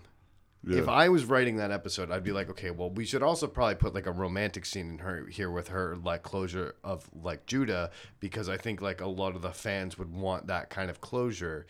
And I can't help but think that somebody at the writer's table was like, well, no, because we want to leave it open-ended for this reason. Yeah. So I feel like that's the reason why they made it very specifically. The four of them, or the three of them, really, because then... It was Mr. Peanut Butter, Princess Caroline. Oh, yeah, I forgot about them. I forgot about Mr. Peanut Butter. Oh, man. Freaking, what was the girl's name again? Diane? No, his girlfriend before, like... Todd's? No, not Todd's girlfriend. Mr. Peanut Butter's girlfriend. The Pitbull. Pickles. And it's like... And they're going to come back, and then we're going to sort out, and we're broken up. I was just like, oh, gosh. Wait. Say that again. Remember, like when he was like, yeah, and she's gonna come back, and then we're gonna like fix things or like we're gonna work things out, and she broke up with me. Oh yeah. And I love how they did it with him off screen. One thing I will say is that the tie up, you can tell that they got this cancel information when they had already finished this season. Yeah, That it was like going to end. yeah, And you know that they changed like the last like 4 episodes to 5 episodes, and that's why they let it out in 2 different increments, because they probably bartered with Netflix. They're like, oh well, we have such devoted fans to this show. You need to at least let us release 6 episodes and then the other 6 at different times, because we want to change some things in the 6th episode if we're going to make this the closure. yeah. And they were like, probably like, oh yeah, no, that's fine. Do your thing, because like you know, you are on brand with Netflix now. Yeah. So not tying off this show is going to be bad PR. Yeah. So they were pretty much, I think like towards like the last 3 episodes, they did some major modifications. That's also why, did you notice that like in the Todd storyline with the whole kidney with his mom, you were kind of like, what? You were just kind of like, especially out in the yard, like when he walks out of his parents' house. Oh yeah. And just how rushed that felt. You know what I mean? They were like, he's like, well, he's like, I gave her my kidney, so I would feel like she would have like this kind of feelings. And I'm like, wait, what kidney? Did they even mention that in the season before? Like, and I the more I thought about it, I'm like, oh yeah, I guess they did. Yeah, But- I guess the build up for that was always there, but I could definitely see that had to be rushed. They definitely seemed like they would have done one more season of like Todd, like we're not seeing his mom. It seemed like a major B story of the next season. Not just like wrap this up in a nice little bow. yeah, exactly. So that was like, I mean, and I noticed that at a couple points, and same with the Judah thing. Yeah, that went was from- weird. That was weird, honestly. I was just like, I kind of get it, because like I know people like the other dude, the mouse dude, because he was like a lot. He was, Stempleton or whatever his name was. yeah, because he was actually a good dude. Stilton.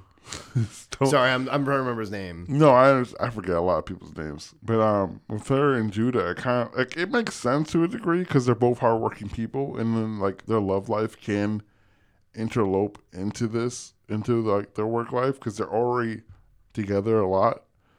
But it was also kind of weird how it's kind of like so left field because the season didn't build that up at all. Well, one reason why I actually really like it is because Princess Carolyn, I've said this on another episode of Off the Rails when I was talking to Stork about this show. Yeah.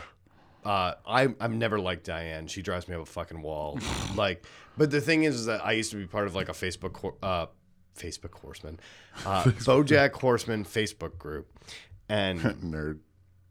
but when I was like really into the show, but then I'm just joking. But then I yeah. realized, dude, it became like such a fucking overly censored group where like if somebody was like even mentioning like a post about like or even like posting about like suicide, if you didn't put like a content warning, even if you were just talking about the characters, like, oh, I think BoJack's going to end up committing suicide towards the end of the show. Yeah. Here are the reasons why that allude to it.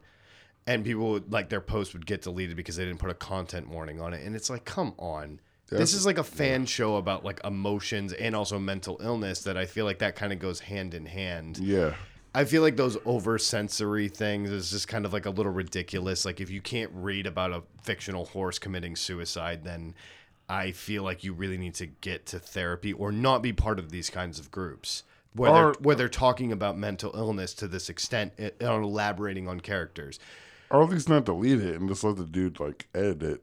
And just Well, that's what they would do. They would send a message, but if you didn't get back to it in like, I think their rules was like 3 hours. So like if you were working or something, then 3 hours. No, okay, we're not here for this. yeah, for this ridiculousness. But yeah. my point was, what was my point? What was I You were saying? talking about how you liked how Judah and Oh yeah, how Princess Carolyn's my favorite character because in that Facebook group they were talking about how like anytime anybody had criticism of Diane, any little criticism, people would be like, you hate women. You clearly hate women characters. No, I'm not joking. This was like a real fucking thing. And I couldn't stand Diane, but for one, there's always and you know this as somebody who likes to look at media in a critical way. Whenever you dislike a character, normally there's a bit of truth in there that probably hurts you a little bit. So you kind of reject it because maybe you see some of your worst parts in you. And a lot of the times that I look at Diane, I also see somebody who runs away from things and maybe charges head on to things that rile things up. There's a lot more to dive into there, but I'm trying to hit like the key points, and I see a lot of myself in there.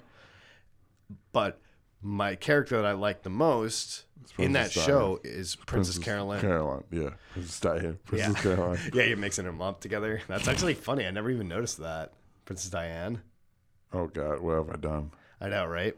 But yeah, she's my favorite character because she's probably like the better version of what I see myself as. But I realize that within that, you know, when you see people like be incredibly successful, you're like, oh, their life is probably super perfect and everything. Yeah. But then when you see that show rip apart every single character flaw, peel the layers back.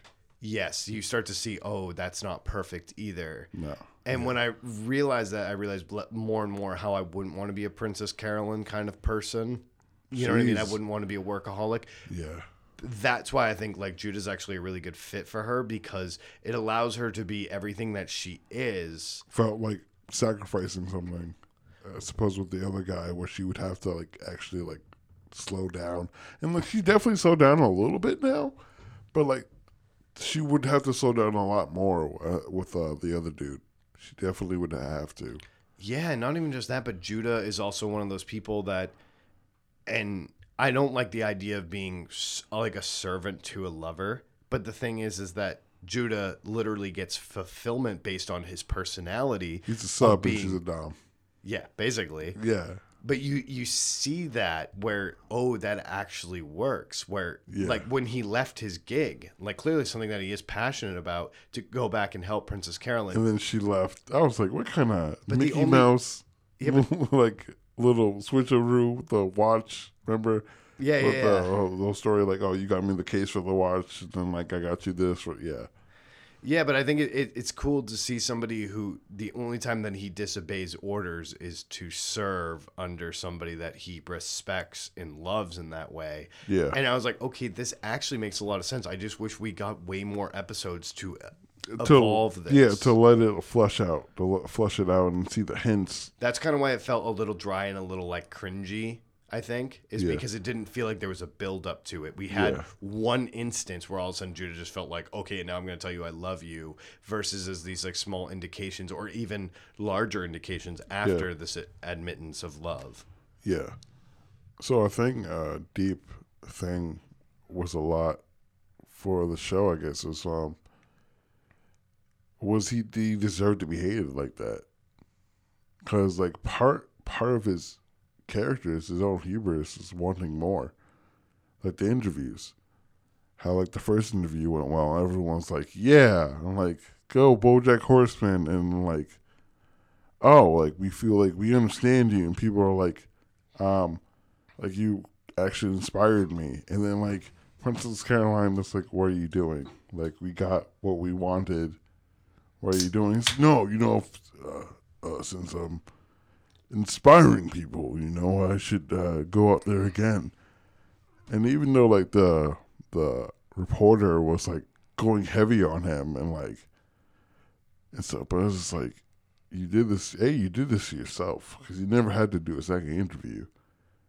2, you did do all those things. Like, she did twisted some things here and there, but it's just like, you did do all those things. Right. Like you did. Like there's a certain amount of like understanding, whereas this comes to like, you can't use that as a tire clutch. So it's just like, whereas like it's kind of like trying to see how a villain could become a good guy, but then they just get kind of like stuck in the middle. Yeah. Because like he becomes a teacher and stuff, and then like this report, that is so, oh my gosh, we never really got the proper end for those characters either.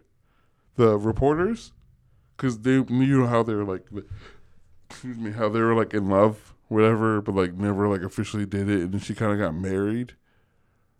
You know what I'm talking about? The reporters, the over exaggerated ones, the ones that was trying to look up. Oh yeah, you're right.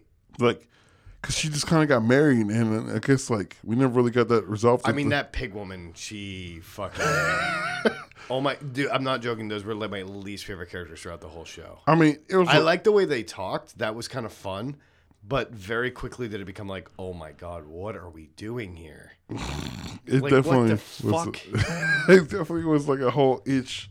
Like at man. first it seemed like a fun kind of like a little like, oh, we're going to throw this in here to add some like seasoning to it. You know what I mean? And then Yeah. all of a sudden it became like a crutch in a way, or like a major plot driving point. We're just trying to find what happened to her, and then like the character. It's like yeah. don't even flesh out those characters. They were just funny gags, and then all of a sudden Yeah. they started to flesh them out for no reason. You know what I mean? Yeah. But anyways, I wanted to go back. Did you ever notice this? Because it took me because I just started rewatching it. Yeah. That my projector. Yes. Hard flex, dude. Oh my gosh. Yeah. But I just started rewatching it, and did you ever notice I mean, you obviously have noticed it because you probably have watched it at least a couple times, right? The whole series. I think I haven't really repeated the season once. Oh, really? Yes. Well, the first episode starts off with an interview. The first episode is an interview with BoJack Horseman, and he talks about how he parked in a handicap spot, and they're like, "Why didn't you just go move your car?" And he goes, "I probably shouldn't. I'm pretty drunk right now." And they're like, "You're drunk in the middle of the day," and like it kind of sets up his character, who Yeah. he is. But it starts off with an interview. And he says like when he walks out, he's like, I feel like I can. He's like, well, no, he says during it, he's like, I feel like I'm totally nailing this interview. And he says that after that one good interview towards the end. Yeah. He's like, I feel like I totally nailed that. But also, if you notice, The ending of the first episode was them on the rooftop. yes, and also I think it's worth noting the only time that you ever see him looking at Secretariat as a kid is during an interview. And Secretariat nails interviews. He knows how to push off allegations, like when the whole idea of him betting on racing. Yeah. And he's like nailing it. And he's like, I bet you won't get renewed for a new season on this show. Like kind of making like a lighthearted joke and how Yeah. well he pushes and diverts and everything. And BoJack grew up seeing that with his hero. I mean, yeah, he was the dad figure. Like his own dad wasn't even there when the Right. So he saw him doing these interviews, and I feel like the show is told really well throughout interviews too. And that's why it was so important towards the end of the show with those interviews and how they also came back and bit him, because the one thing is that like Secretariat was never really like chasing this idea of like being liked by the public. That wasn't really it. There was a deeper demon there. And I think BoJack kind of associated doing interviews and people respecting him through the interviews, and the person hosting the interview laughing yeah. with him and having fun as like a way to engage and get back in that spotlight. I think there was like so much to be said about interviews.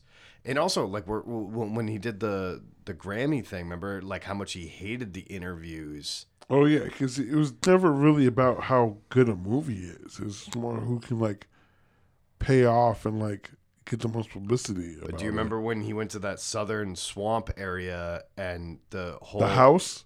Yeah, and everything got pushed towards Diane because of the Hippopotamus thing.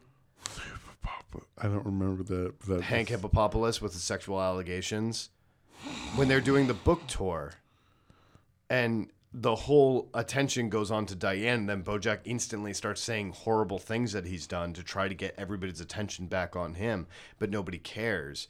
And I think that plays all up, like the character, keeping him so well. I mean, we have like the Homer Simpson syndrome in a lot of cartoons where they get lost because we can tell like the things that pull well or test well against like audiences of like what they like to see them do.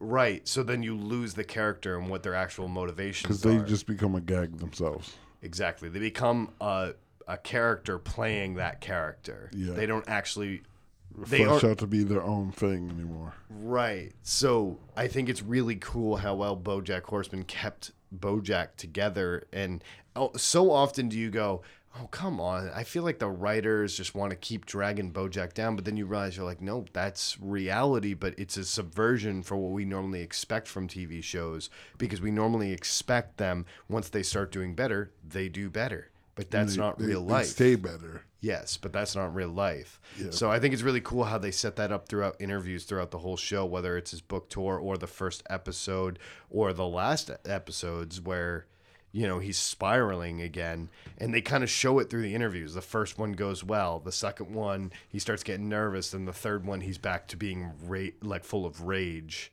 If there was a third one, it may have just been the second one. I don't remember, but but I think I think that's important to note, that like it's kind of is like a telltale sign of how the seasons went, where, you know, he starts off kind of happy-go-lucky, and then all the things start eating at him, and it just becomes nervousness. And also watching Secretariat growing up, I just thought that was an interesting perspective that they threw in there that I don't think a lot of people picked up on, because I watch a lot of YouTube commentators, and I haven't seen anybody even tackle like the interviews throughout the show, but I think there's a lot of subject matter there.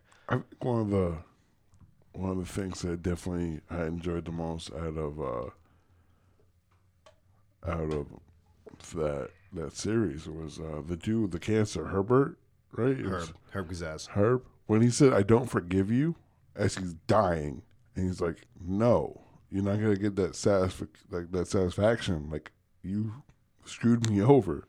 Like, I get it. Like, we're like reconnecting, but it's like you're not gonna get that satisfaction." And I'm just like, dang. Like, imagine someone doing that in real life, because that's what, like, BoJack found out he was dying, and wanted to like try to like. Partially, he actually felt bad for what he did, right? Because you saw him like when he found out like the whole thing with the older lady. It was like, oh, that was just a bluff. Like, I didn't think you actually fall for it. And he was like, "What? You screwed over my life?" And she's like, "Dude, you did these choices. Like, I never forced you to do anything." And I sold you on it. Yeah, but I never forced you to like actually do that. So like when they're trying to reconnect me, he has the cancer and he's dying. He's like, "Dude, no, I don't forgive you. Like, you don't get that." And I was like, dang, because you don't usually see that, because usually at the end it's like, "I forgive you," and then they die, and then they get. Yeah, he could have just very well as gone. Like, if it was written like normal TV, he could have just been like, "BoJack, it's been a very long time, and I forgive you because I've made my peace and everything." And BoJack can leave feeling like with this heartfelt moment, but that's not reality. Not always. Some people do get over that, and some people don't. Or some people was just like, "Why would I give you that? You don't really deserve that." Well, the heartbeat of the show is the complications of reality. It's not all just wrapped up in a nice little bow. There's dimensions to everything. Yeah. The one thing that I hear people constantly repeat, and I think it's a good way to set up the show, is that there can be a happy ending, but it's not the end. It's a moment, because life is hills and valleys. So what may in a movie seem like a happy ending, that's just because the movie's over or the show is over. But life goes on. Life goes on, so then the next task is at hand, because we can all kind of remember a moment in our lives where things were really good. Even so much as like winning a lottery ticket, or, you know, you won $100 off a scratch ticket. Or getting the first kiss off the girl you like. Yeah, or the first time you had sex, or the first time you heard your favorite band's song and it really connected with you, that really high moment. Yeah. That's not where life ends. Yeah. Life continues on, and you're going to have miserable moments. And even from this point on, after this podcast, we are bound to have miserable moments. I mean, everything, there's always seasons. Yeah. Right? There's seasons of suffering, seasons of happiness, and seasons of things are just standstill. Yeah, and it comes to the point where none of that really matters, because there is a way to live in your life. And I think that's kind of like the idea of Mr. Peanut Butter is a subversion of that, right? Because he kind of lives in this blissful happiness of all time. But he's like thinly aware of it. Well, that's kind of like the weird part about him, is because he's so hyper happy all the time that he ignores any real acknowledgement or wrongdoing. Everything, like including with the Diane thing, he's like, "I'm always just trying to make you happy. Like, I'm always trying to do this and whatever." And It's like, it's not all about just making people happy or just being this thin sheen of happiness over everything. Life is complicated. And it's understanding somebody is not fun. It's not horrible either. Maybe sometimes it is, but it doesn't have to be fun. That's what life is. It's complicated. I mean, yes and no. I mean, dimensions to it, because obviously there is fun in getting to know somebody, but like, if you're both going through like a stressful time, you know, like if you figure out somebody, if y'all both gonna like in a car accident, or if you're driving, you know, sometimes people have road rage and you're not finding things that you didn't know about a person. You're finding out things you didn't know about a person. So it's like, it can be fun if you're on a date, or you're watching movies, or you're doing these different experiences. But like, it's both, right? Sometimes it can be like scary to realize somebody's not going to be there for you. I feel like you are in danger, and you learn that about a person, or you find out that person is going to be there for you when you need for them. Well, that's why I think Mr. Peanut Butter is the perfect example of that, is because just like you said, it's not all horrible getting to know somebody. I agree. Yeah. Mr. Peanut Butter doesn't suffer with getting to know people on a positive level. When everything's fun and happy, he's really good at connecting with people. Unlike BoJack, he doesn't have that barrier of disappointment or unhappiness. Yeah. But then when somebody actually does get mad at him and upset that he's not listening correctly, he's like, "What are you talking about? I thought this was just all fun. This is all supposed to be fun, getting to know each other." Yeah. But when you have to learn a cruel reality of somebody, or just the reason why they're unhappy, it's not supposed to be a fun, go happy time. Yeah. And that's like kind of what he learns with Diane. It's one of the most valuable lessons that I think he learns throughout the show. And that's why, like, with Pickles, like, he learns about himself that he still had these ties to Diane, and it's not fun for him to have to tell Pickles about it. And that's kind of like the first time where he's like, okay, well, I'm going to try to make it fun. It's going to be a game, right? It's going to be a game of like, well, we can get you laid too with somebody that you're attracted to. And he tries to make it fun, but it's not until like the show kind of like, well, their story kind of comes to an end where he realizes, I'm not the right person for her either. well, not even just that. I agree with that, yes. But it's not just that. It's the fact that, oh shit, this is the thing I learned from Diane, that this isn't fun and it shouldn't be fun and have a good resolution. He felt uncomfortable and like recognized the uncomfortability of that. Yeah, exactly. And it was something that he flawed with Diane, but now he kind of came to the realization towards the end with I keep calling her Mrs. Pickles, but it's Pickles. She almost became Mrs. Pickles. Oh gosh, they really did get I always thought it married. was funny that she calls him Mr., which I guess you could assume is his first name, but it's like, it feels weird because it sounds like she's like, Oh, so why was she so thick? I didn't understand that. It was weird. Pickle dick. Come on, I bro. was just like, stop it. She's a bulldog. But no, yeah. And then like that also that nice scene that they had, him dying. It's just like, oh, like we wouldn't be here right now, who we are, if we didn't go through this. Because they're kind of like, I kind of wish this worked out, but it's like, it's all right that it didn't. Because now like Diane's like met someone that can like take her like craziness and like, well, not craziness, but take her for who she is. Because I don't want to be like depression means you're crazy. Because she doesn't know how to properly always express her emotions that you saw in the book. Like when she's trying to write the book, she had all these deep feelings about like what she wanted for herself and what she wanted to do for the world, and like she didn't know how to like properly. She needed someone that had patience with her. And Mrs. Peanut Butter was a happy dog that didn't have the patience, as opposed to her now husband, or prestige husband, you know. But like, he has the patience. He was just there for her, and like, Yeah, he accepted every part of her. and just be honest. And it's just like, should you really be doing this? But like, not trying to be judgy, but just more like give advice about it and try to give her a different perspective about it. Yeah, he's like, the only reason why I'm asking you this is not because I think that you're going crazy. It's because I want what's best for you. And you're Like, as a clearly person. you're clearly stressed out right now. Yeah, Like, and this isn't the person who I know you want to be. yeah. Her son, their son meeting. And they first met, he's like this giant buffalo. It's just like, you either hate each other. I was Yeah, gone he's for like- 2 minutes. Yeah, he's like, I was gone for 2 minutes.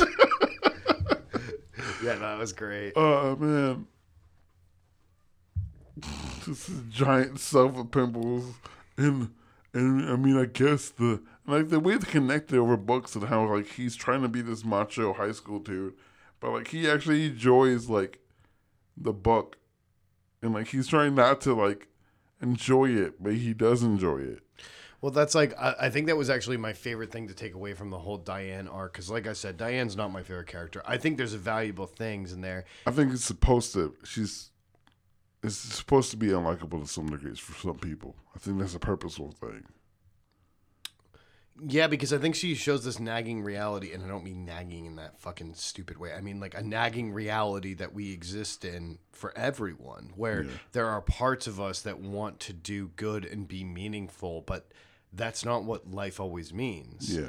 And maybe the ways that you tackle the things that matter to you aren't as obvious. Like she was trying to write a book about her journey through pain Yeah. and through torment, but that wasn't her actual way of dealing with it. Her actual way of dealing with it was telling this other story that actually did connect with teens going through the same thing. Yeah. Because the stories, the pain and the torment that you go through growing up can kind of mold you into this person who is the best equipped to tell that story that relates to people. But Yeah. it doesn't need to be as obvious. Yeah. I mean, I you know what actually made me think of it is look at Harry Potter. Yeah. Harry Potter again. Well, I'm serious though, but like, why do you think a lot of teens like fucking grasp with it? It's because this one teen who just did not fit in, and he was bullied by his parents, his perceived parents, Yeah. had this greater calling to go off into this magical world where all of a sudden he mattered and was like a person of substance. If people think that this is supposed to be a mythical story of just about like some nonfiction universe, it's not. It's a coming of age tale. Yeah, Where yeah. it's about a boy or just a kid in general. Imagine just, I had that feeling growing up, feeling alone, like nobody understood me. Imagine feeling that you had a greater purpose Yeah. in some other place that nobody would understand. You could move, you could be gone. That was like kind of what that story was being told about Diane, is that like you don't need to write this self-help book about dealing with your pain in your memoir. Yeah. But you can tell a story about somebody who's tortured that can relate to teens, and I think that's a beautiful thing. Yeah. That a lot of artists don't realize when they're dealing with pain is it doesn't need to be so obvious. Yeah. It doesn't have to be super blunt. Yes, you can tell a very subtle tale, and the people who are that's like the beautiful thing about art, is because when you tell something in subtlety, anybody can themes. enjoy it, Yeah. but the people who know what you were talking about grab right to it. Because you use themes in stories. Yes. Because you don't have to be like, I am hurt. I am hurt. I am Groot. But, yeah, using themes and just trying to, like, not. There are some times where it doesn't hurt to be obvious, right? Sometimes it doesn't hurt to be blunt, but obviously there's other times where it helps to be subtle. And, yeah. Obviously, sometimes BoJack Horseman was not so subtle. What do you mean? Well, I mean, just more like when I think about BoJack Horseman, it's just like, you know, he's a screwed up guy who shouldn't win in the end, but you're kind of trying to see. Well, why do Well, you think that he should win in the end? I think the idea of reality, because like there's 2 points of reality where it's just like, hey, your crimes catch up to you, and then you get the punishment you deserve. And then maybe from after that punishment, you can become something more. But generally, you got to deal with the punishment, and the punishment may be your ending. Or you get out of it. I would go as far to argue, based off of that point is you said he doesn't deserve a happy ending, but he also doesn't deserve a bad ending. You don't deserve anything. That, I feel, is the premise of the show. You don't deserve a guaranteed of anything. And I think the show goes throughout each season telling you that. Just because you took the little co-star from your past show and sat down on a bench and watched the sunset does not mean that you have a happy ending with her. Just because you do certain things does not, like you go rescue your friend from a cruise ship that's actually part of a cult. Just because you star in a movie does not mean you have a good ending. Yeah. But also, just because you potentially were going to take part in a sexual experience with a young girl, or just because, you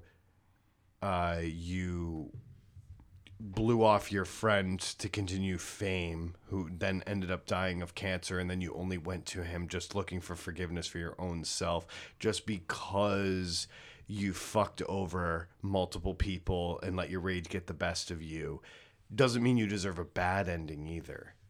You don't deserve anything. Life is not based on the sequitur group of acts that make you deserve a certain type of ending. And I think that's what the show tries to illuminate, is that, like, what I'd actually argue this is probably the theme of the podcast we were talking about tonight, is that there's really no good or bad. It's a lot of gray, and the idea of deserving some kind of ending is a human-made facade that we go, badness equates in a bad ending, and good ends in a good ending. I mean, okay, right. So there's a lot of gray in the world, even in certain situations, how we may not disagree or certain people annoy us, right?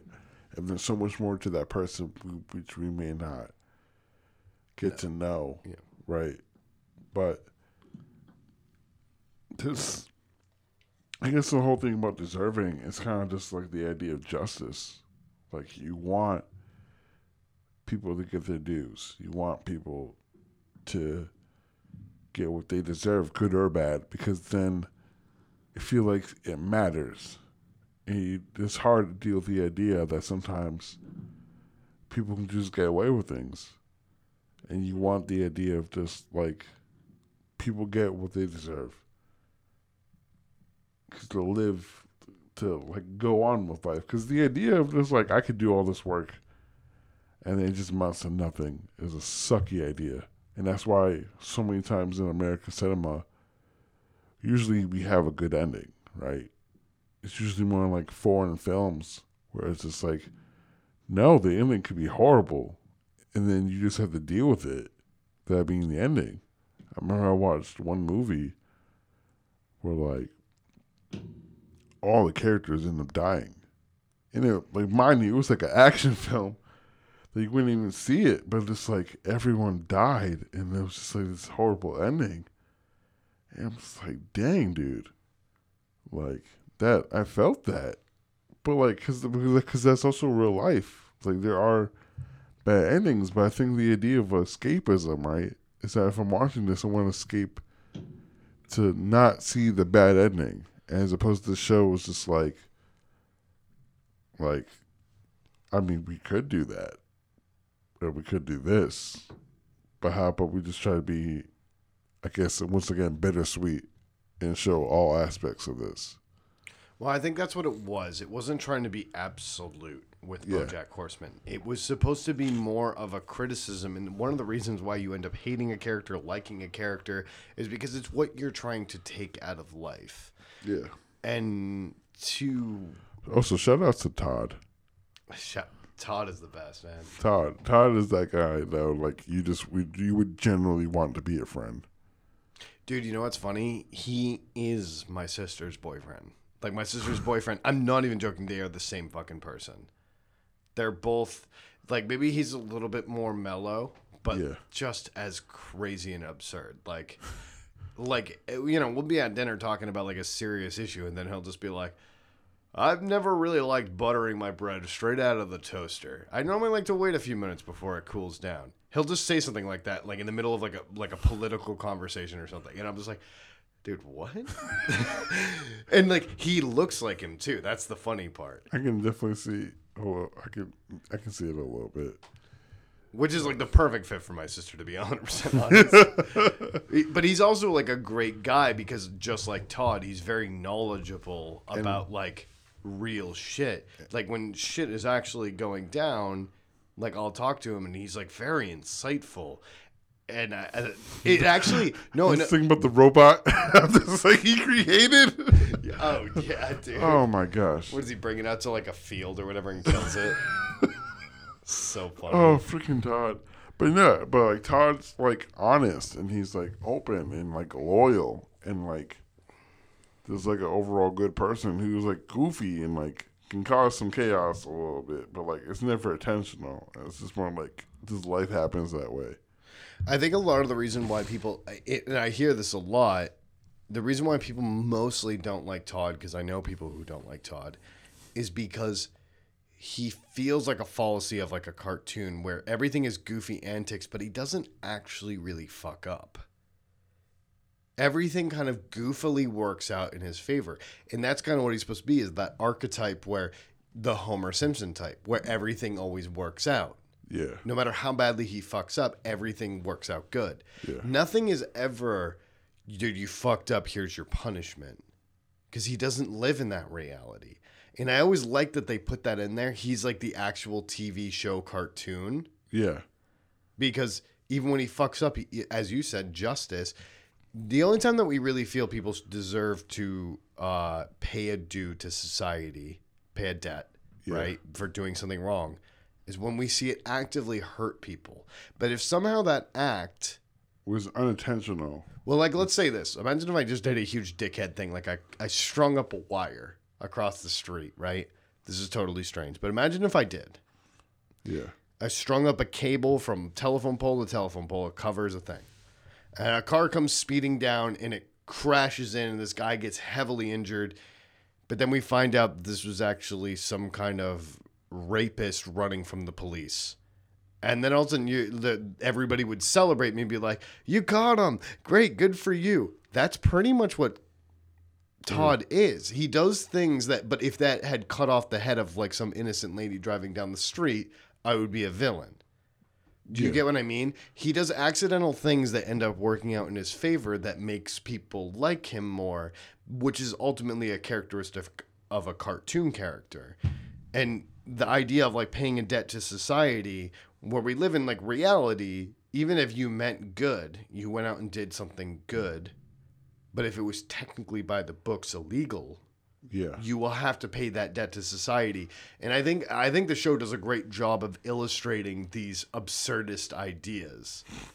You know what I mean? Of like, if you do something good, like the, what is it, Officer Meow Meows or whatever his name is. Oh my God, there's so many freaking characters of the show, man. Yeah, but he went underwater. But I love him because he's so fucking strict, right? Yeah. That cop, like, he does not want to play games. But if he sees something good done, he just acknowledges that was good and doesn't want to fucking follow through legally in any type of way. Yeah. He's more about, like, moral justice, which is kind of where the show falls in suit. Only times things morally are corrupt based on their consequences, not on the actions. Which I always thought that was just like an interesting thing to think about the show. So, freaking Bojack out here literally choking a whole girl. He literally choked that whole girl, man. To be fair, he was on drugs. Yeah, but like you clearly saw the after effects. But at least like she got. I'm not saying he shouldn't have been punished by that. No. But at least like there's a billboard where like she was Firebird or whatever. And she got that role. I know, I saw that. Yeah. I was just like, okay, so she learned how to deal with that. Freaking doing the flip thing, when they're doing the dance. So you kept that roll, you kept that flip, right? When she was dancing with the dude and like he did like a spin or whatever. Remember, and then she got like wild out. And oh like, yeah. You kept that spin in, right? I'm like, this guy. I think it's also like one of those things that is important to acknowledge is that just like I said just in that last thing that you said, and when you're like, oh, he choked her out. And I was like, well, yes, I agree. And that should still be punished. But the thing is that he was on drugs. But then he also chose to go on drugs. But my point is, I'm sorry. but the thing is the reason why I illuminate that Yeah. is it's one of the themes of the shows. Yeah. Is that, when he was not purposely trying to be fucked up, he was still being fucked up and doing fucked up things. So what happens when he's fucked up purposely because he wants to be and doing fucked up things? And where does that line get drawn? You know what I mean? On like being under the influence of something and blaming the influence. Yes. Yeah, I talked about that during the interview, the second interview. Right. It's just like, yeah, you've been through this, but at some point you can't use it as a clutch anymore. Exactly. I actually really liked that because, yes. I felt so cringy. Oh my gosh. When I was just like, as soon as he's like, maybe we should do a second interview, I'm like, oh God, don't do it. Oh, yeah. No, I know. Because, like, the first one, like, in reality, does sum up the show really well in general. But then you realize, but this is BoJack Horseman. It's not a happy ending. Yeah. That's because Diana called it out. It was like, he's going to do this, he's going to do that, and then going to say this, and he's going to be fine. Which is why also Diana, like, left. Because she's like, when she finds out about everything, she's kind of just like, I don't know if I could be here. Because he wasn't trying to be, like, open up, honest, and own the things. He was more like, I'll kind of own it, but, like, I'm not going to truly own what I did. Yeah. Yeah, and then he pretty much ends up owning it, though. But not in his own terms, which is the way that Diane wanted him to do it. Because you can still control it. I mean, they tried to do that in the first interview, but it just wasn't like it got into depth of what he did. It's more like, I did this, but I was like, I was on drugs. I think again, it goes back to subversion. It subverses your expectations of what you want for BoJack Horseman as a character, because there's a weird part of you, because you're so familiar with him, of watching him on screen, which is also a criticism of show business in general. Yeah. The show is a criticism of show business within a show. So they're like, yes, you're super familiar with BoJack Horseman as a character, so there's a part of you that is rooting for him right now. But in reality, you would not be rooting for this person. You would want the reality to check through, much like how reality Diane is. I mean, it also is kind of convenient. and also, but the whole Harvey Weinstein thing, how that was like a thing. And like, also like... Wait, are you talking about in real life or in the show? Well, real life, and how that definitely affected, Dude, turn your water bottle. Oh my gosh. I got this on the Snap story, dude. Oh gosh. Well, you're in the middle of the podcast right now, and then you decide to throw a sticker on your water bottle, so as if I'm not going to film that, dude. But, so how that affected a lot of writing shows. How that affected a lot of writing shows. So how it affected a lot of shows. Like, opening up about that. Because, like, some shows definitely tried to do that. And, like, bring up, like... Are you talking about the Hank Populous thing? The Hank Pig, but... See, what season was that on? I don't remember what season. He was the hippo guy that actually sexually assaulted multiple girls, but he was like super well known and everything, and that was the one that Diane was trying to take down. Is that what you're talking about, like the criticism on Harvey Weinstein? Because it was kind of right after that I feel like that season came out, or maybe it was like the Bill Cosby era. But yo, what was the thing about like the murder? Like, oh my gosh, this world was like, oh, murder's illegal if you have enough money. I'm just like, so that's pretty blunt. I mean, that's kind of true. Yeah, it is. Look at the frickin' Clintons, dude. Their body count is higher than most serial killers. Or George Bush. Nothing confirmed, though, but, I mean, hey, that's money, bro. Caramba. No, dude, are you kidding me? George Bush didn't kill anybody. He just hired the Clinton Foundation to do it. That's what they do, dude. They're a body count, bro. This is not a political podcast. The views on this will not get me killed. I mean, Nah, dude, if you want to kill me, go for it. Do it right now. first of all, don't do that. I'm in the building. I do not need to be around here. Drone strike this building right now, Don't do motherfucker. that. I got Kurt. I'll jump on him so that way First he's of all- safe. First of all, My body will take all the shrapnel. that's not how that works. What are you talking about? This body's absorbent, dude. Doesn't look like it, but it is. If you don't get your 6 feet, 180-pound self out of here. 80 pounds, you think I I weigh? said 180. Oh, I think you said 80 pounds. I was like, damn, dude, don't compliment me that hard. Why you do not want to be 6 feet and 80 pounds? I was That's close just- to that in high school. That's But I got to pee really badly. Do you want to just wrap this up right here? We're at 2 hours and 17 minutes. We're doing pretty good. oh god, this is the whole thing. Oh, This there's is one- tacos. There's tacos out there. Hopefully. Yeah. No, you can totally have one. Oh, thank you.